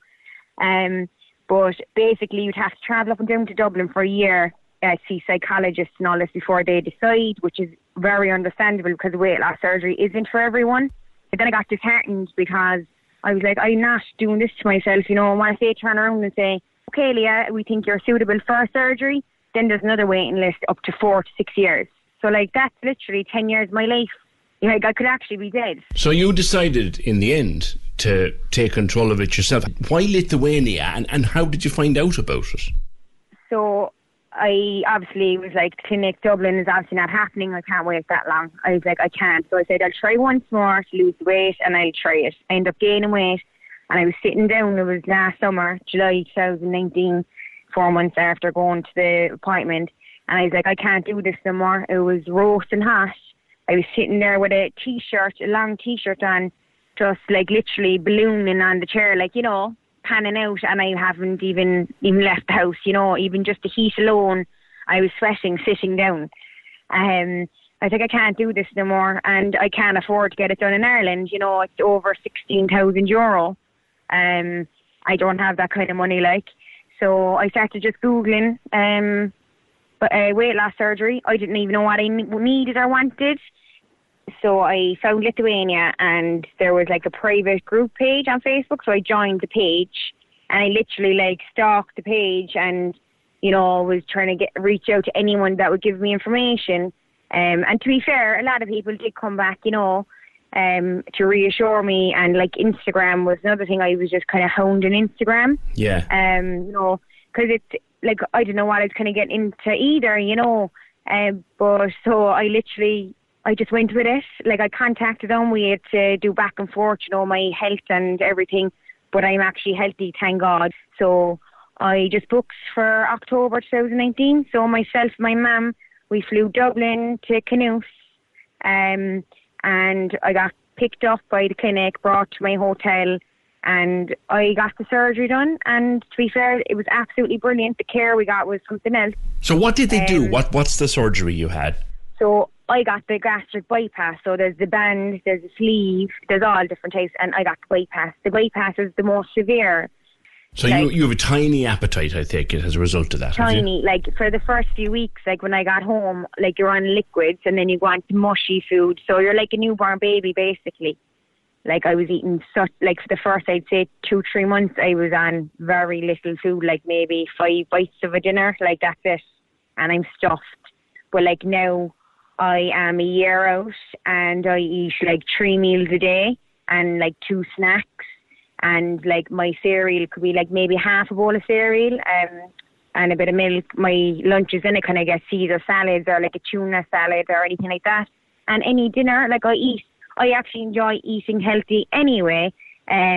You know, so, but I'm absolutely stuffed. I still, it's mind blown, like how little my portions are. How quickly did the weight start to fall off, Leah? Instantly, really. Like in the first week, I lost a stone nearly. In a week? So like, yeah, that's because obviously you're on literally only water nearly for the first week. So then it kind of, my average was like 3 to 4 pounds a week. And I actually lost nearly, I lost every week, I think, for a full year. So how much have you lost since last October? This is the end of this October. How much have you lost? 9 stone, 2 pounds from the day of surgery till my 1 year. My Wow. 1 year was the 16th of October. So I was down 1.5 stone, then myself from my heaviest. So like I'm actually like 10.5 stone down, like from my heaviest. Hang on, isn't that the date they first told you were pregnant? Yeah, and that's actually coincidence. Like I only thought of that because I actually done a video. I actually done a video with Fionn just for myself, and I share everything on my Instagram. I just thought it'd be nice, you know, for people to actually see my story. You know, the way it might just look like I was overweight and, you know, got this done. There's more to it, you know. So I got a little video done, which I shared on my Instagram and Facebook and stuff. But yeah, I only realised that day that I was actually the same day I found out I was pregnant on my son. So what have you learned from this? It's kind of a crazy question, but there you are a year ago, off to Lithuania, off to the unknown, probably terrified. Now all that weight is gone. You still have to work to keep it off. What's your relationship like now with Shay, say? Like, my whole life has done a 360, like, you know, it's absolutely, I'm so happy, like, you cannot burst my bubble. Like, that's what Mark's saying, like, in the world pandemic, I've been the happiest I've ever been, and I can't go outside the door. You know, just all our lives, like, you know, it's just, I'm just so happy. I can just get up and go out. I don't have to double think, you know, or if I go here now, you know, I always had to plan ahead, you know. Yeah. If I go there now, I won't be able to walk that much now because, you know, I wouldn't have been able. And is the depression gone, or do you still have bad days? No, I'm actually flying. I'm very, very happy. The minute I got surgery done afterwards, all right, the first few weeks, I did have bad days. It's not easy. It's not an easy operation, you know. Like, I missed food, you know, but I said to myself, like, I went to psychologists, like, after Shay was born, and, you know, I didn't really need to go anymore. But, like, if I felt I was struggling, I'd have no shame in going back to them, you know, and try to figure out something. Or I was actually even thinking Overeating Anonymous or something, you know. Clearly you desperately did need help, and you went out and you took control and you got help. You talk in your video about it being a turning point. You're big on turning points now. You believe in turning points. Yeah, like, I really genuinely believe if you're very positive and you get, you know, if you do positive things in your life, like, you get it back. You know, I'm a true believer. Like, if someone told me this time last year, like, what would happen this year, I'd never believe it. Like, I actually got a house as well in August, a beautiful apartment. Like, I was 6.5 years on the waiting list, not very long compared to some people, but, you know, I was sharing a room at home. Like, our house is small, our family home. Like, that was just a stepping stone, you know, after losing the weight, getting a house, and, like, I don't know, I just feel I was just so positive, everything attracted to me, and, like, I share everything on my Instagram. I'm giving the world, like, you know, everything. All I share on my loose skin, I share everything, and I try to help as many people as I can, because I've been there, I've struggled, like, I've been very, very low in my life, and, like, if I can change my life, anybody can. We just have to find it in you, you know, to just be like, right, I need to take control. We're all, you know, we all need to take control of our own lives. You're not going to get something if you're not going to work for it either. So I don't know. I just think I'm very positive now at the moment, and I just couldn't be happier. Looking back at the bad old days, do you regret not doing this before, or was it not the time? Well, that's what I said to Mum. I was like, I wish I'd done it sooner. And then I was like, no, I wouldn't have been ready. I needed to go through what I went through to get where I am. I think, you know, I'm a true believer of that as well. You know, I could have easily went on the way I was going on and had no quality of life. And, like, it was only a matter of time before I ran into health conditions, you know, and my body wouldn't have survived, and I would have been dead young, and that's the bottom line. I would not have been, you know, lived a long life, and I hope I do get to live that bit longer now, you know, that I'm after losing the weight, and all I want to be is just healthy and just live your life, you know, live our lives, like, and do our best. How happy is Shay to have a mum that can finally play ball with him and run around with him? I know, he's delighted, I suppose. It's all up in the air now at the moment because we're, you know, stuck in, but I can't wait to get to Spain now, please God, next year, and, you know, throw on my swimming togs and run around the pool and don't be, you know, covering up and be worried what other people are saying. Oh, you know, look at her, you know, like, that was reality. Like, people did look at me, you know. Well, they look at you now, Leah, to see what you've achieved. That's a whole different way of looking at you, isn't it? Yeah, I know. And, you know, it's just mental, really. I'm very proud of myself, actually, being honest. So you should be. And, like, I've done it on my own, like, you know, and that's the thing sometimes I think when we go abroad for these surgeries, and that's, like, it's a very scary thing to do, and we don't have the support here. And you can understand, because you don't know where we're going, you know, the doctors don't. But I think there should definitely be some bit of a support system, you know. Like, my GPs are 100% against me going, but, like, I've done this for me. For anybody, Leah, who might be listening and struggling with their own weight and struggling with a problem like you had, what would you say to them? Well, like, definitely reach out to someone. I have an Instagram page, Bypass by Leah, if anyone ever did want to have a chat. I do have a lot of people approaching me, you know, just like, what was your final, you know, why did you go for it and all that. But, like, go to your doctor. Like, you know, there is, I know the wait lists are long, but, like, I suppose you can get it done on VHI and your private health insurance as well in some cases, which isn't easy. But, you know, some people don't even know this. Like, you can change. As hard as you think it is, you know, you can change. And, like, I had post-traumatic stress. So if anyone was suffering, you know, with that, like, your doctors are there for, and there is help. Some people don't, you know, they don't feel comfortable, but you should never suffer alone, you know. And there's help there for everyone. But I think sometimes you just need to find that person that will help you get the help, if that makes sense. Well, you did that, and you had to go a long distance for it, but it was worth it all in the end. Leah, good luck, and thanks for talking to me. Thanks very much. I appreciate it. That's Leah Punch from Mayfield. Extraordinary story of how she's turned her life around, and we wish her well. 1850 715 996. Coming up next, a doctor who says that he is seeing a huge increase in the number of people coming to him just mentally battered from this pandemic. Just battered. He's a doctor you know from the telly. Talk to him next. Access all areas on Cork's 96 FM. Your guide to nightlife on Leaside. Hi, it's Michael here with an update on Cork's entertainment. Cork Opera House has announced its upcoming winter programme with a number of great shows coming up between the end of October and New Year's Eve. The programme features some of Cork's best known artists, including Mick Flannery and Magella Culla, while the annual Christmas concert will also be streamed online. Access all areas. While we wait for Cork's venues to open again, you can catch up on two of Triskel's music series from the first lockdown. At Home with Triskel, featuring classical musicians and singer-songwriters, and Piece by Piece, featuring solo performances from some of Ireland's leading jazz improvisers. Go to triskelartscentre.ie for more details. Access all areas. Feel free to let us know at Access All Areas if you have a rescheduled show coming up or any live streaming events by emailing aaa@96fm.ie. Access all areas. Your guide to nightlife on Leaside. On Cork's 96 FM. This is Cork's Gold IMRO award-winning talk show, The Opinion Line with PJ Coogan. Call us now, 1850 715 996. On Cork's 96 FM. There's a new campaign started called Mind Your Mates. Now, it's sponsored by Zen Floor, which is a health product.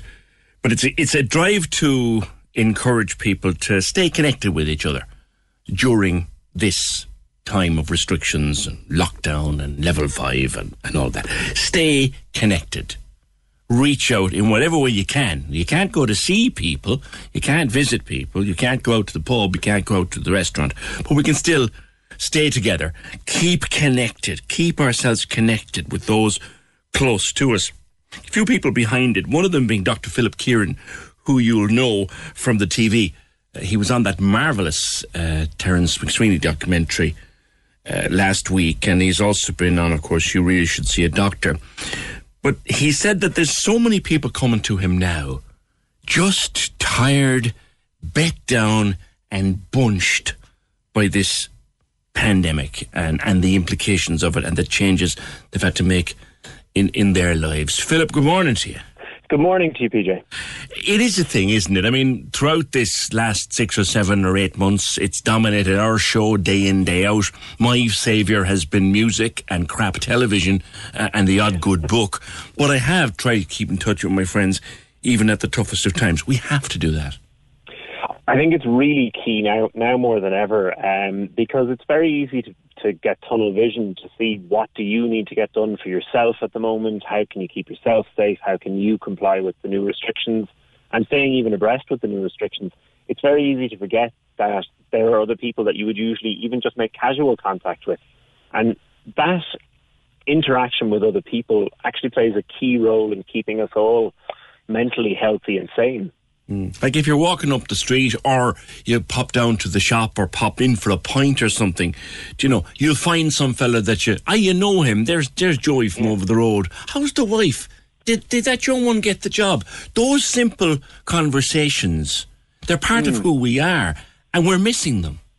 We are. And even sort of the stuff you might nip out and meet one friend for coffee and he says, do you know who's around actually as well is John? We'll bring John along. And you might have not thought to contact John, but you would talk to him once a week, once every fortnight, and maybe now is the time to reach out and just give him a bell, you know, see how he's doing, see if there's anything you can do. Now, you are hearing people saying, I can't hack it, are you? A lot. I suppose at this time of the year anyway, I would see an increase in people who are stressed and anxious and feeling a bit low. What I've noticed is that the rates of that have increased this year compared to other years. I'd say I'm seeing levels that I would usually only see towards the end of the winter, maybe February or early March. I'm seeing that now in mid-October. So I feel the dark weather, the fact that we're into another lockdown, people are much more stressed, much more anxious, much more tired. And they're finding that this constant pressure that you feel from this pandemic, because as you said, it's dominating conversation, it's dominating the news cycle. You can't get away from it very easily. And people are becoming very worn down, very ground down and tired. Yeah. You have to try and get away from it every day. Switch the television off, turn on music, read something completely unconnected. But there's more to it than that, isn't there? There is. I suppose those things are very key, is taking some downtime, getting away from it all, not obsessing about it continuously. The other things you can do to help yourself is to eat a healthy diet. So I know a lot of us were guilty, myself included. I packed on a couple of COVID kilos in the first lockdown from eating a lot of comfort food, a lot of junk food. And that coupled with less exercise didn't leave me feeling any better. So eating healthy, eating a healthy diet, making sure that you get enough fruit and veg into your diet, and then getting regular exercise. So I say to people, try and get out every day. Do you know, if there's a glimmer of sunshine and you can get out for a bit of a walk in it, go for a walk. Or if you prefer running, or go and do something, do you know, go and spend some time outdoors, not staring at the same four walls, getting upset about how little freedom you now have. Are you a believer, Philip, in SAD, seasonal affective disorder? Absolutely. As far as I'm concerned, it's a fairly well-established diagnosis at this stage. And for people who do have a definitive diagnosis of seasonal affective disorder, I often recommend a SAD lamp, a seasonal affective disorder lamp, which can be quite effective. And then the key things really from that, again, are maintaining a healthy diet and getting some regular exercise. Yeah. But no, I was thinking in terms of people who, and I've said this before, and I wouldn't be an SAD case or anything, but I've said before, I despise the months of winter. My body despises, my mind despises the months of winter. That on top of a lockdown or a set of restrictions, it's a pain in the neck. How do we cope? How do we deal with it? Well, so it's interesting because I would have felt very similar to yourself. I would have found the months of sort of December, January, February very grey, and the sky is very low and overcast, and it's damp all of the time. One of the ways of managing it, one of the recommended medical ways of managing it, is actually to look at booking a holiday, which is, great advice in every time except now. You can't fly now. You can't do anything.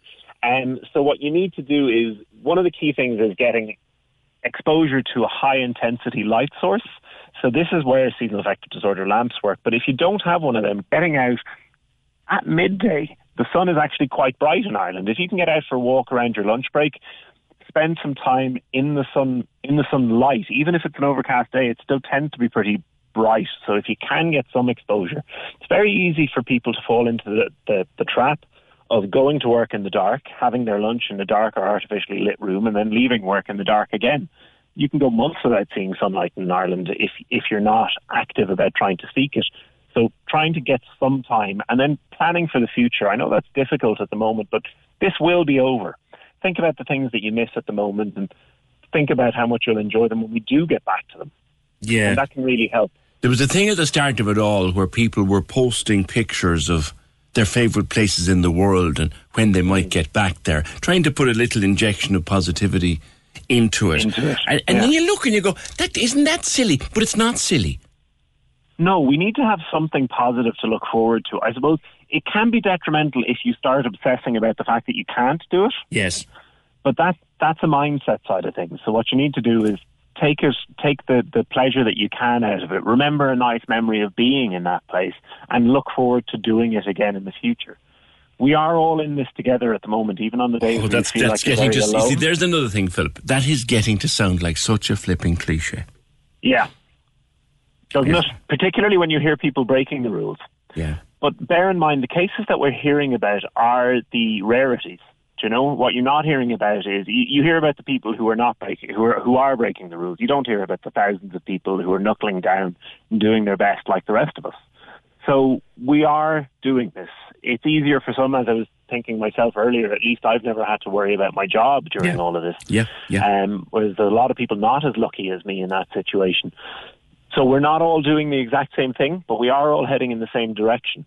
And I suppose we will come out the far side of this.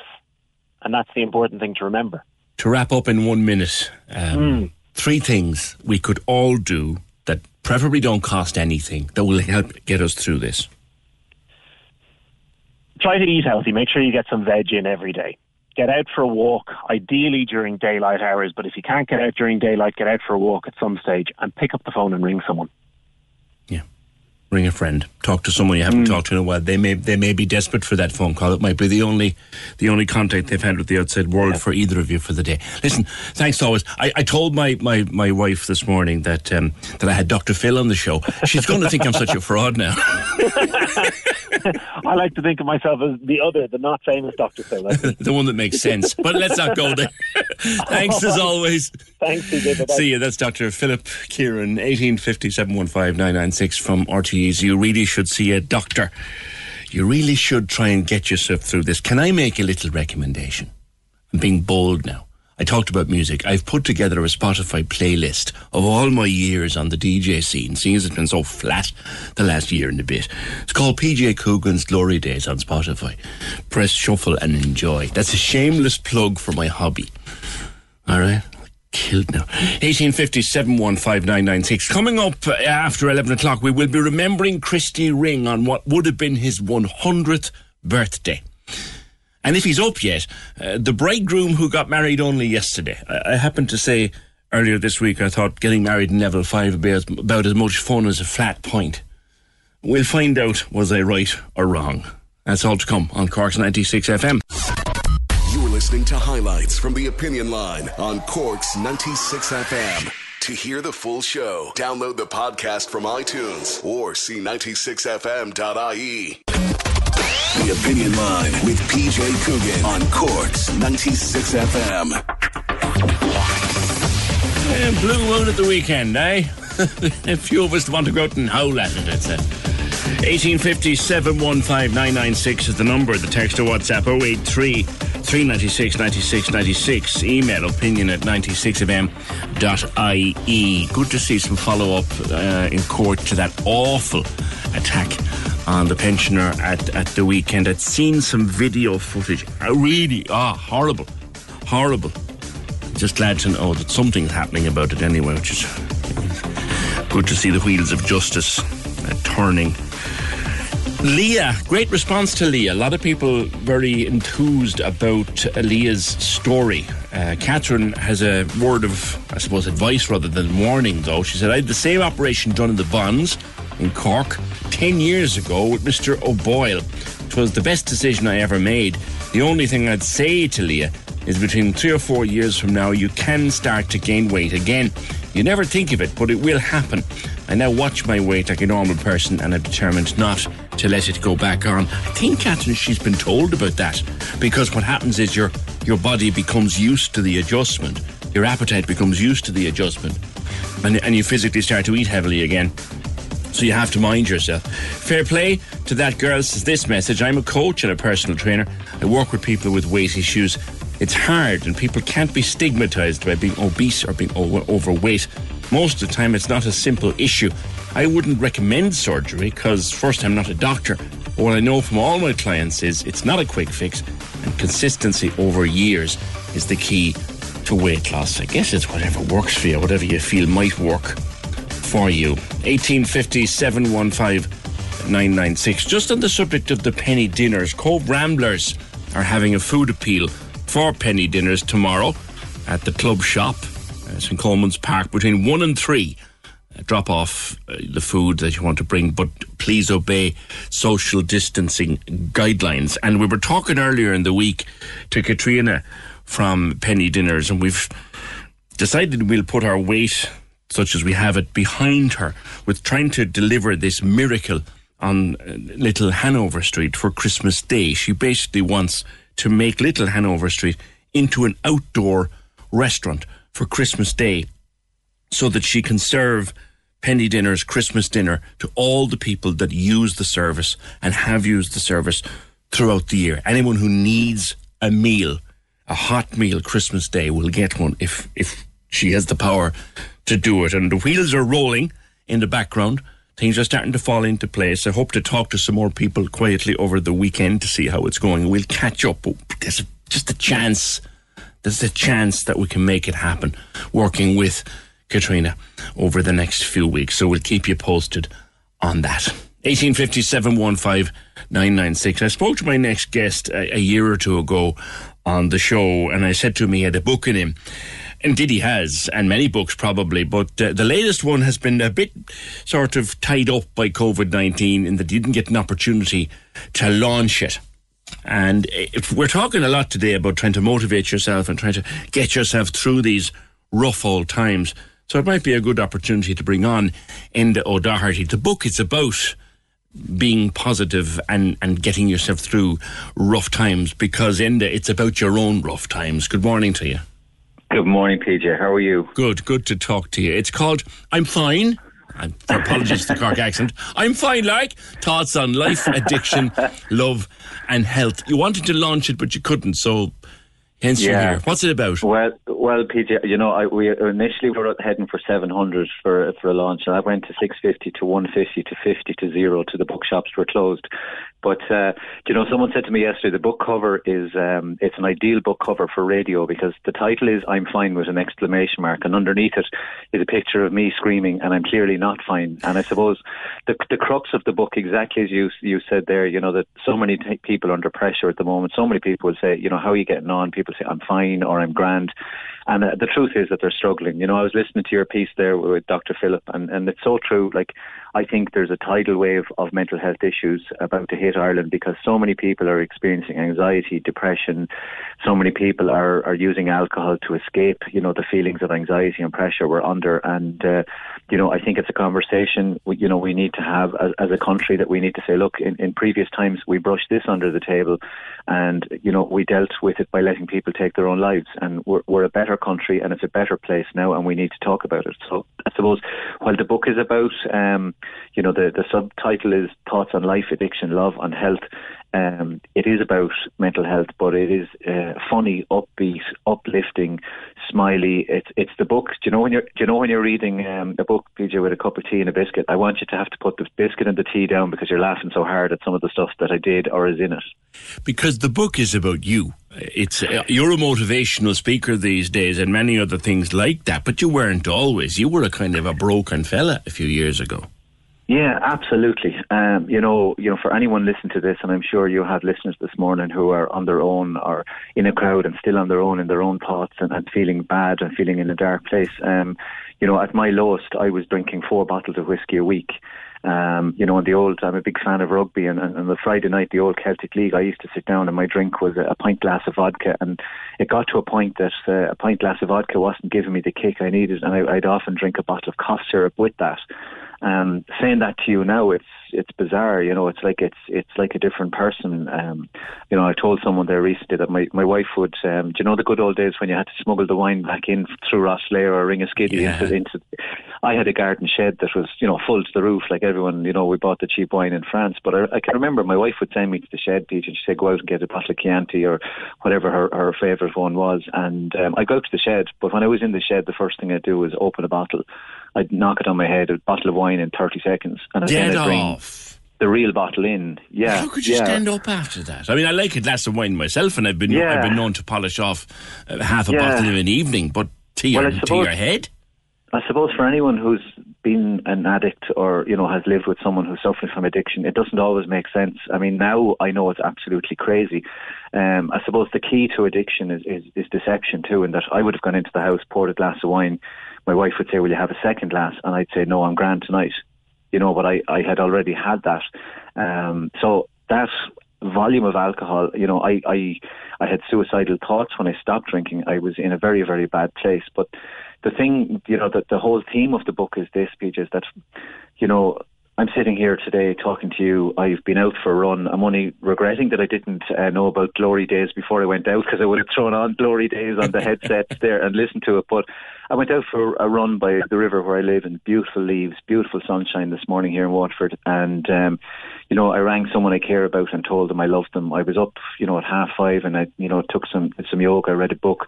Like, I fight like hell for my happiness now, because now that I have it, I value it, and... How did you get it back? How did you get it back? How did you start to get it back? Because there are people struggling hard at the moment. How do you start? Well, a lot of people, when people read this story and they read, I to raise funds for mental health charities and to open the conversation about suicide and depression, I carried a washing machine on my back for 9 marathons in 8 days. I walked from Belfast to Waterford carrying a washing machine, and I also carried the same washing machine to almost the top of Mount Kilimanjaro in Tanzania. Now, it was I have to catch myself laughing when I'm saying it to you, but the thing about that, the message, PJ, was a really simple, powerful message. I was carrying a ridiculous, stupid thing around. I was carrying a huge load.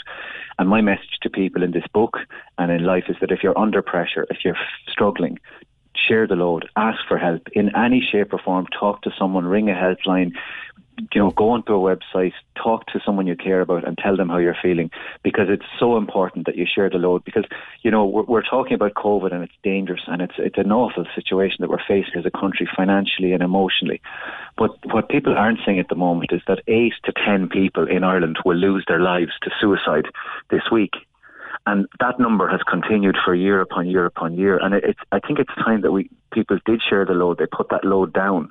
I suppose the secondary message with my washing machine was, if you look out in production there and you look in at Fergal or you look at the staff around you in the building today, people will smile, people will put the best front on, but very often people can be really, really struggling. And we all have a responsibility, to make that phone call or make that text and say to someone, are you okay? Are you really okay?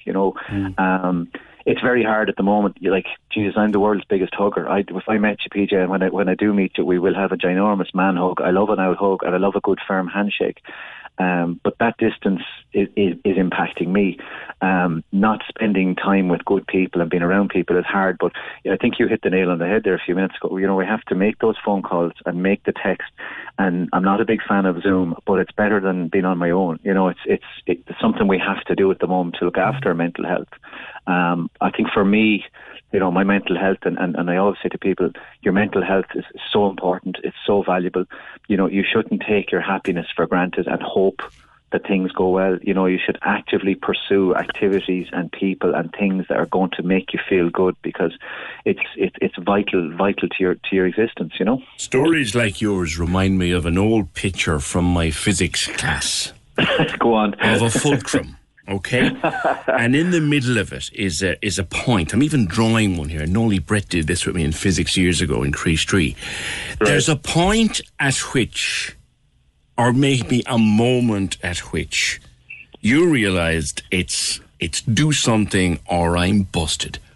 Can we go to that moment, Enda? Because here you are now, full of the joys of life, and you were also a hopeless addict, if you don't mind my saying so. Absolutely. Where in between came the moment and how did it come? Well, people often speak about hitting rock bottom and this awful, tragic moment. I suppose my story was slightly different in that I played a tennis match very late one night under lights, came home, was very stressed and, loads of anxiety and adrenaline. And I poured myself a ginormous glass of brandy and milk because I had read somewhere that, Brendan Behan used to drink it. And I thought, well, if it's good enough for him, it's good enough for me. So, but that night I had an awful night's sleep. And the next morning, PJ, my wife said to me, I said to my wife, I said, look, I'm done drinking. I had such a bad night's sleep, and I knew I had a problem, and she used a lovely tone of voice that I think only married men can hear this, or people in relationships. She said, oh, that's great, love, are you? And when I heard that, I knew, she believed I honestly couldn't, and I said, well, watch. And I started that day, is almost 12 years ago, on the 10th of November, it'll be 12 years ago, and I didn't have a drink since. Now, the funny thing was, my real rock bottom happened in reverse, because once I stopped drinking, like a lot of people listening this morning, medicate with alcohol. So I had depression, I had anxiety, I had sleep disorder, I had panic attacks, but all of those were suppressed because I was drinking so much alcohol. And of course, when I did stop drinking, to be honest, that's when the wheels came off. I clearly remember sitting in my bathroom at 4 a.m, looking out the window, waiting for the sun to rise, because that's when my demons would leave me. That's when I could put on a suit and tie and go to work and smile and pretend, like the book cover says, I'm fine. When I approached Red Stripe Press, who published this and who you can buy it from them online, when I approached them with the idea, we had a very, very long chat, and I said, look, this book, it's really important. And I could see them looking at me going, I'm sure every author says that. And I said, look, I wanted to dedicate this book to anyone who's lost family or friends to suicide. And I also want to dedicate the book to, someone who's listening this morning, or someone who walks into a bookshop, picks up this book and thinks, I can't keep going, I can't get through this. And I want to dedicate it to them and to tell them that, behind the darkest clouds, I promise you, there's sunshine. There's always a way out. There's always goodness. At the end of lockdown 1, I was really lucky, PJ, to come down, and I had the best bloody holiday in Cork. I was down in the team in the Metropole. and to see the energy and the fight they were putting in as a business in Cork to get through COVID was just outstanding. Outstanding people, and I'll definitely be buying my Christmas voucher for friends in Cork from them. But even to hear you there talking about Katrina and the magic of wanting to feed people on Christmas Day and overcoming COVID, you know, it's inspiring. All those little dreams are huge things. You mentioned the dark and the dawn coming, and it's coming up a lot that this particular lockdown is harder and going to be harder because we don't have, and we had a beautiful spring, magpies as big as bowling balls to watch out the window. It was beautiful. It was great. Now we're coming into the dark, the dull, the cold, awful days. There's more darkness. Darkness was your demon. There's more of it now. So how do we cope with, like me, for example, I hate the dark winter. I don't get depressed or anything. I just hate it. How do we deal with that?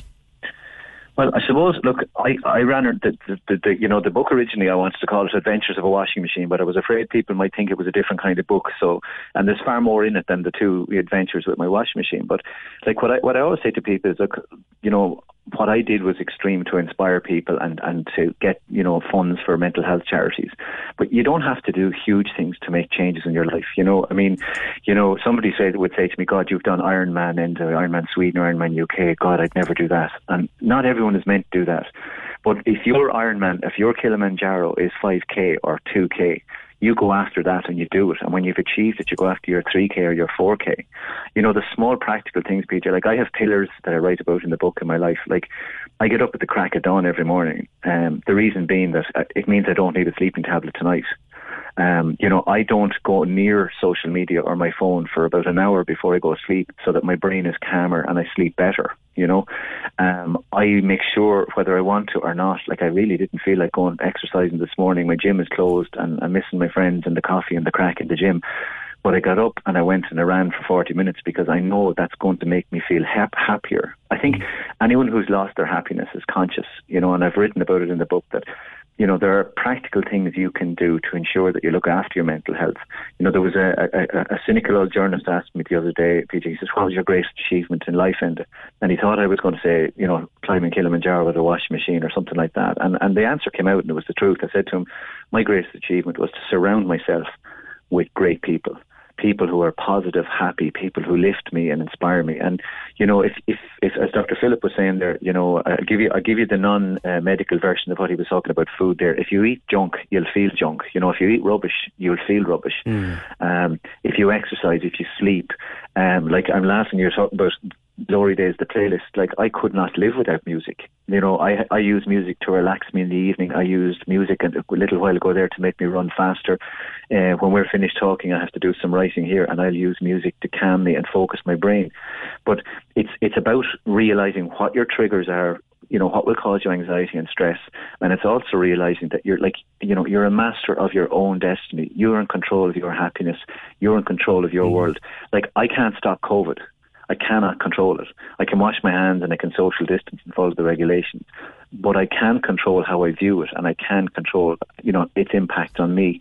PJ, this is an awful thing to say on radio now, but somebody said to me the other day, God, how do you cope with all the anxiety and around COVID, you know? And I said to this person, I said, you know, I said, yourself, this lady was married to a guy called John, and I said, if yourself and John sat down and watched, we'd call it a romantic movie. I said, would you be surprised if it elicited chemical and physical reactions in both of you? And she started laughing and she said, oh, Jesus, probably, yeah, why? And I said, well, why are you surprised that you feel highly anxious if you're spending hour after hour on Twitter or Instagram constantly reading about, you know, this pandemic? Like, we need the information, we need to know what's going on, but we also need to keep living, keep laughing, keep loving, keep smiling, you know? Because if we don't, you know, I think it's a dark, dark future for us, you know. There's something you said about finding what is your limit. Like, you don't have to climb Kilimanjaro with a fridge on your back. If you need to walk around the block twice, it's like the old story about eating the elephant. How do you do it? One bite at a time. Yeah, absolutely. And look, I'll add to the elephant. I love the story about when people go on holidays to Malaysia and India, or they see elephants, and they're always amazed that the giant elephant is held in place by a tiny stick, a little bamboo stick in the ground and a piece of handmade string. And people will often say to the mahout, the trainer, they say, how is it possible that such a giant elephant is held in place like that? And the trainers will often tell them that when the elephant was a baby, that string and that stick was strong enough to hold him in place. But while the elephant grew, his mind didn't grow. And as people, like what I've tried to say in the book is, try to learn, try to improve, try to change. I'm a very happy, upbeat person, Peter, but when I speak to companies or businesses, one of the things I'm very, very strong on telling people is, the average person listening to your show this morning lives 28,000 days. Days. That's all you get. And it doesn't matter how much lycra you own or how much quinoa you eat or how many mountains you run up and down. We're all ultimately headed the same place. So it's so vitally important that, every single day you squeeze the juice out of life, get as much out of each day as you can, be as happy, be as positive as you can, I was laughing talking to Fergal yesterday. Even in his text, I could feel the stress coming down the phone because he was so busy and working so hard. And I sent him a message saying, that's my wingman, yeah. Breathe, because I know anytime I go into a radio studio, I have huge admiration for what presenters do and what researchers and producers do, because it's complete controlled mayhem and nobody sees that. If you saw us afterwards, you'd wonder how we ever do what we do. And it's an absolute pleasure to talk to you. I can't wait to have a good delve into the book, which is called I'm Fine: Thoughts on Life, Addiction, Love and Health. Enda O'Doherty, thank you very much and stay well. Stay well. 1850 715 996. He'd lift you just listening to him, wouldn't he? Right. Universities have been polled, tabulated and surveyed by the Sunday Times. Sunday Times has compiled its annual universities list. We must touch upon it next. This is Cork's Gold IMRO award-winning talk show, The Opinion Line with PJ Coogan. Call us now, 1850 715 996. On Cork's 96 FM. So the Sunday Times will have a supplement this weekend looking at our universities. It's the Sunday Times Good University Guide. Now, it will reveal that Dublin City University is its University of the Year. The runner-up is NUIG. I'm worried that I'm not seeing Cork institutions there, the UCC in particular. Let's talk to Dr. Colm Murphy. He's one of the co-compilers of the survey. The table itself will be out on Sunday and it's embargoed until then. But Dr. Colm, can you give us some sense of how we in Cork have done? Good morning. Good morning, PJ. It's good to be with you. Yes, Cork has done very well this year. I mean, it's a much more competitive environment every year, but UCC has always done extremely well. In fact, it holds the record for being named by the Sunday Times as University of the Year 5 times. And again, last year it came joint second in our league table, and this year's league table will be out on Sunday, and it's kind of across most of the metrics it has done well. Some metrics that we measure, of the 8 metrics, it's kind of steady, but others it has improved upon. So what are you looking for? What are the metrics? Yeah, so the main metrics that we look for is, the first one is the student experience, and that has the highest weighting. So now students are interviewed about the student experience, and they look across kind of 7 different criteria for that. So it's everything like the learning environment and support for their learning and clarity of teaching and effective teaching. That those are the main criteria for that. So it has, UCC has done very well on that, and also Cork Institute of Technology has done very well kind of on that metric. The other one that we look at is the points for entry. So we look at the academic calibre of the students coming in, so the CAO points of the students coming in, because good students in generally, will be good students in the college, and then good students kind of graduating. We also look at the employment rates, and again, UCC has done well in that. It's up again to near 98% employment of graduates. Yeah. Of course, we've got the big story in this particular region at the moment, the merger of Cork and Tralee ITs and into a technical university, a huge one. You've looked at how that might work out. You've done some modelling on it. Yes, we have. So we were interested to see there's 5 mergers going on at the moment. So there's probably the biggest upheaval in third level education that we've ever seen, all in a very short space of time. In addition to that, obviously we have to cope with the 90% of teaching has gone online as well. So there's huge upheaval in the sector. But we've done a bit of modelling how the new Munster Technological University is going to look in terms of how that's going to compare with the other universities in the country. And the news is good. Our modelling would suggest that the merger between Cork Institute of Technology, which has always performed very well in the league tables, and the Institute of Technology in Tralee, they're always going to be battling it out to be the number one technological university in the country. They're going to be well ahead of Dublin Technological University and well ahead of the one in the west of the country in terms of performance. So they're going to be battling it out every year between, so the Munster Technological University will be battling it out between the merger of Athlone and Limerick ITs, which will be forming a new technological university of the Midlands. But the Munster Technological University will be battling between it to see who will be number one technological university in the country. As long as we beat the Dubs, we're happy. Yes, we'll certainly beat the Dubs for quite some time to come. What's that? Sorry, I missed that. The new merger, the Munster Technological University will beat Dublin Technological University. You know, we would estimate at least for the next 3 to 4 years, significantly on the league tables. We will take that. Briefly to finish, look, life on campus, for all of us, but life on campus has changed dramatically because of the pandemic. You've looked at that. Yes, we have. So we've spoken to the presidents of a number of the institutions and the heads of learning and so forth. Now, the interesting thing is they're saying that this huge upheaval that we've seen, the emergency move online, a lot of the lessons from that and a lot of what they're doing there in terms of moving to blended learning, they're going to stick with a lot of those things. So although in an emergency situation that will, online will last certainly, until we have safety to return on big numbers back to campuses. But in terms of a lot of the, a lot of the universities were basically running on a Victorian model, really. It's chalk and talk, even though, what they were teaching has moved on, the actual methodology was still, quite an old-fashioned way of doing things. And this has forced them all really to take the leap. And a lot of the presidents have told us in the interviews that we've done with them that they now see, that model is gone. The chalk and talk model of sitting kind of in the classroom and having everybody on campus at once is gone. And that they will move more towards some of them maybe dragged them into the 21st century in a way they never expected to be dragged. It's forced hands. And for some students, that would be beneficial, and obviously trying to take the cost of accommodation down and so forth as well, that would be beneficial. But also, students are learning in a different way than they used to learn, and, not everybody can afford to kind of take 4 years off their life and to move to a different city and to be there. It's not going to suit everybody. So you are going to see much more flexibility in terms of degrees in the future, much more online learning, and the old model of having the exams at Christmas and the exams in summer, again, that's likely to be replaced by more continuous assessment.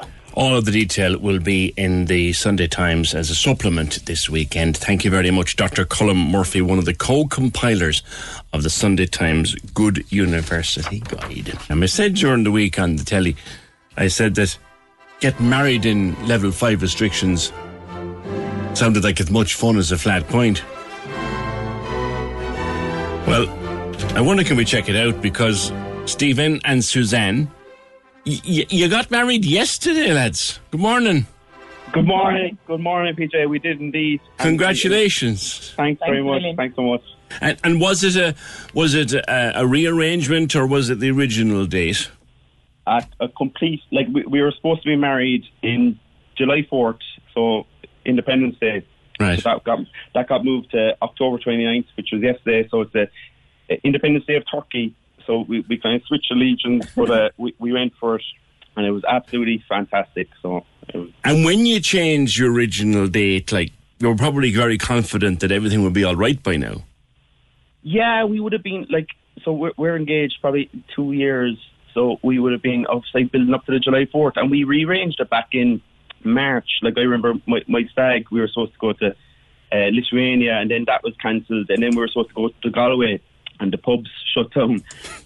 So that was all cancelled. So we were like, oh, look, we'll go for October, and sure, it'll be fine by then, in a sense. And then sure, it was as everyone can appreciate, it's been a roller coaster for everyone for the last 6 months. But and even last week, the hotel, our original hotel, closed down because of the lockdown. God. So we had to rearrange that last week. Suzanne, were you thinking at this stage, Jesus, someone doesn't want me to marry this fella? Yeah. Well, after 11 years, you're like, go with it anyway. But it kind of felt like you kept getting knocked down, but we just kept having to, keep coming back up, I suppose, and saying it all could be worse. We're healthy, we're good, our families are good, so you have to kind of look at it that way, otherwise you drive yourself insane. So it was the Church of Our Lady Crowned in Mayfield. How many were in the church?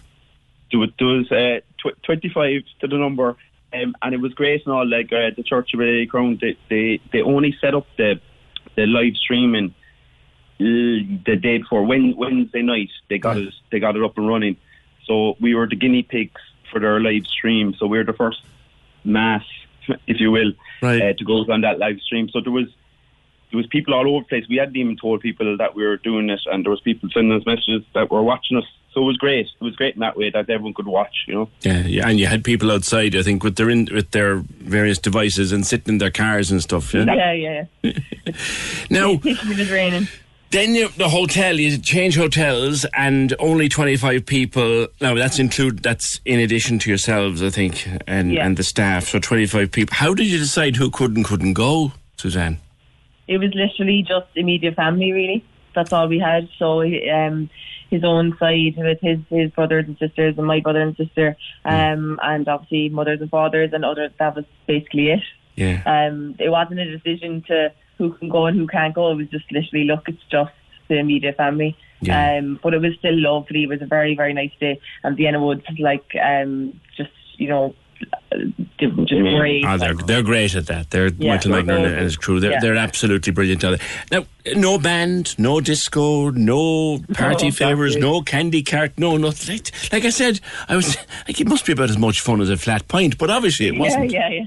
But you kind of work around it. Like in fairness, everyone's been so good. Like obviously the band only realised last week that they couldn't come, but the band then went into their studio and they recorded our first dance and they videoed it, and we did that on a projector then for our first dance. Who was that? Electric Lemon. So Tony from Electric Lemon kind of organised that. Brilliant. So it was fabulous. So we had a first dance to a projector, and then we had messages from people, and there was videos from people, and all playing it. It was absolute, it was like I suppose messages of old, but it was through video devices and the projector, and it was great. It was absolutely fantastic. So, and then everyone finished up at 11 o'clock. Yeah, I know. Yeah. That's not an Irish wedding, but look, no. There's we take what we can. Yeah, there's no one murdering my Irish Molly at 3 o'clock in the morning. No, which is probably a good thing. It probably is a good thing. So it's done, and you were the first in Our Lady Crowned. And how does it? You'll tell everyone about this now. Oh, but I forgot to ask you, Suzanne. No hair, no makeup. How did you get through that one? I sure look, all the girls are very good. Like, I have a twin sister and then my two bridesmaids I know for years. So we all just kind of chipped in and helped out everywhere, You look after one another, did you? That's it, yeah. I was the one really I lost. PJ. Yeah, I would be worried about your hair and makeup, Stephen. How do you? That's it. I cut my own hair, so that suits me. But I was a lot without the makeup, to be honest. No. Well, listen, lads, I'm delighted for you. Congratulations, Stephen and Suzanne Tracy. And it was, and you know what? Over the next few weeks, a lot more people are probably just committing. And I suppose you can have a big party when this is all over. Yeah, that's it. Whoa! That's it.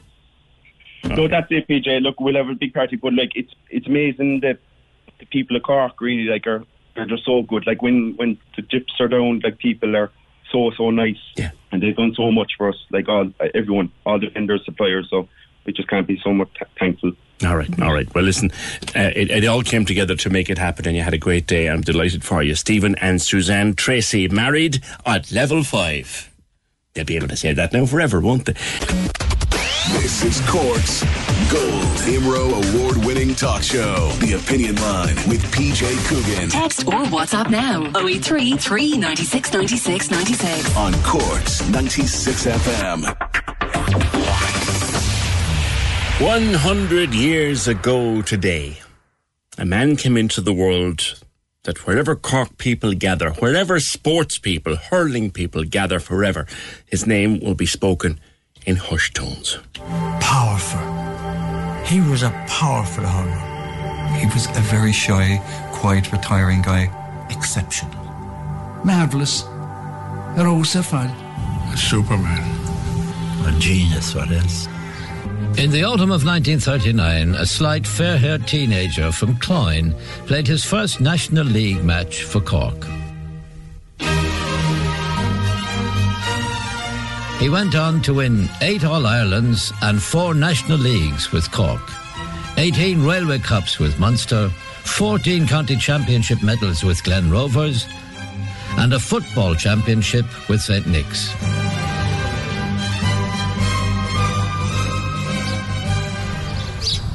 In October 1920, Nicholas Christopher Ring was born here, less than a mile from Cloyne in East Cork. Yeah, the great Ringy. That's a beautiful documentary. You'll find it on YouTube. The incredible voice of Niall Tobin as the narrator there. Nigel O'Sullivan, your dad played with Ringy, did he? Good morning.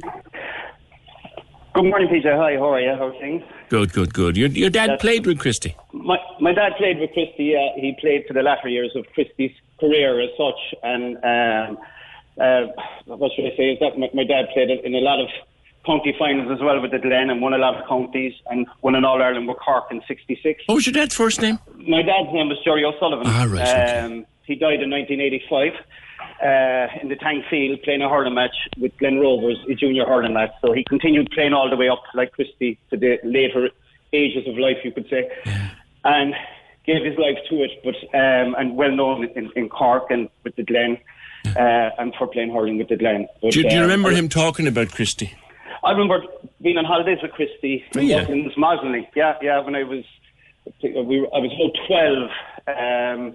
So we all went up, the Ring family and the O'Sullivans, we went to Butlins, and we spent a week up there because it was close to the Cork, believe it or not, for any games. They could zoom back down, and they used to be rushing back up the two of them to get past the gates at 11 o'clock because the gates would close at 11 in Dublin, and they were in not great shape in cars back in the day, but they always made it back in. But I remember being up there one time, and Christy... and my dad always had a boot of Hurleys. They'd always bring Hurleys in the back of the car, and they went down and decided to puck a few balls in the soccer pitch in Butlins Mosley. And Christy's son, Christy Jr., Mary was there, myself and my own brother Sean. So we went out and we started pucking ball. On day 3, there was a full hurling match. Everybody wanted to play with Christy. And my dad as well, to be quite honest, but Christy was the icon, to be honest. So to be a young lad into sport, to watch a master like that at work, what was it like? Incredible.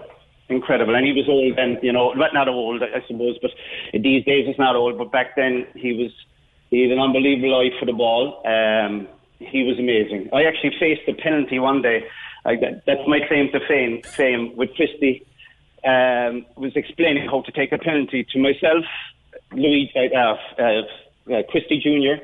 and my brother Sean. So I was in the middle, and at the time we used to love any broken hurleys with a big boss. We used to cut them down and use them because we could hit the ball easier. But he'd kill us over that because he wanted smaller bosses than the hurley. So we were standing on goal, and he used to throw the ball forward. He used to never stay in the one spot, and he threw forward, and he took a shot straight at the goal. I ducked. I was in the middle. I ducked. I wasn't there. And the rest, anyway, went for the ball, but he actually cracked the post of this soccer pitch up in Butlins Mosley. He cracked the post with the force of the hurley? With the force of the ball, yeah. It's a true story.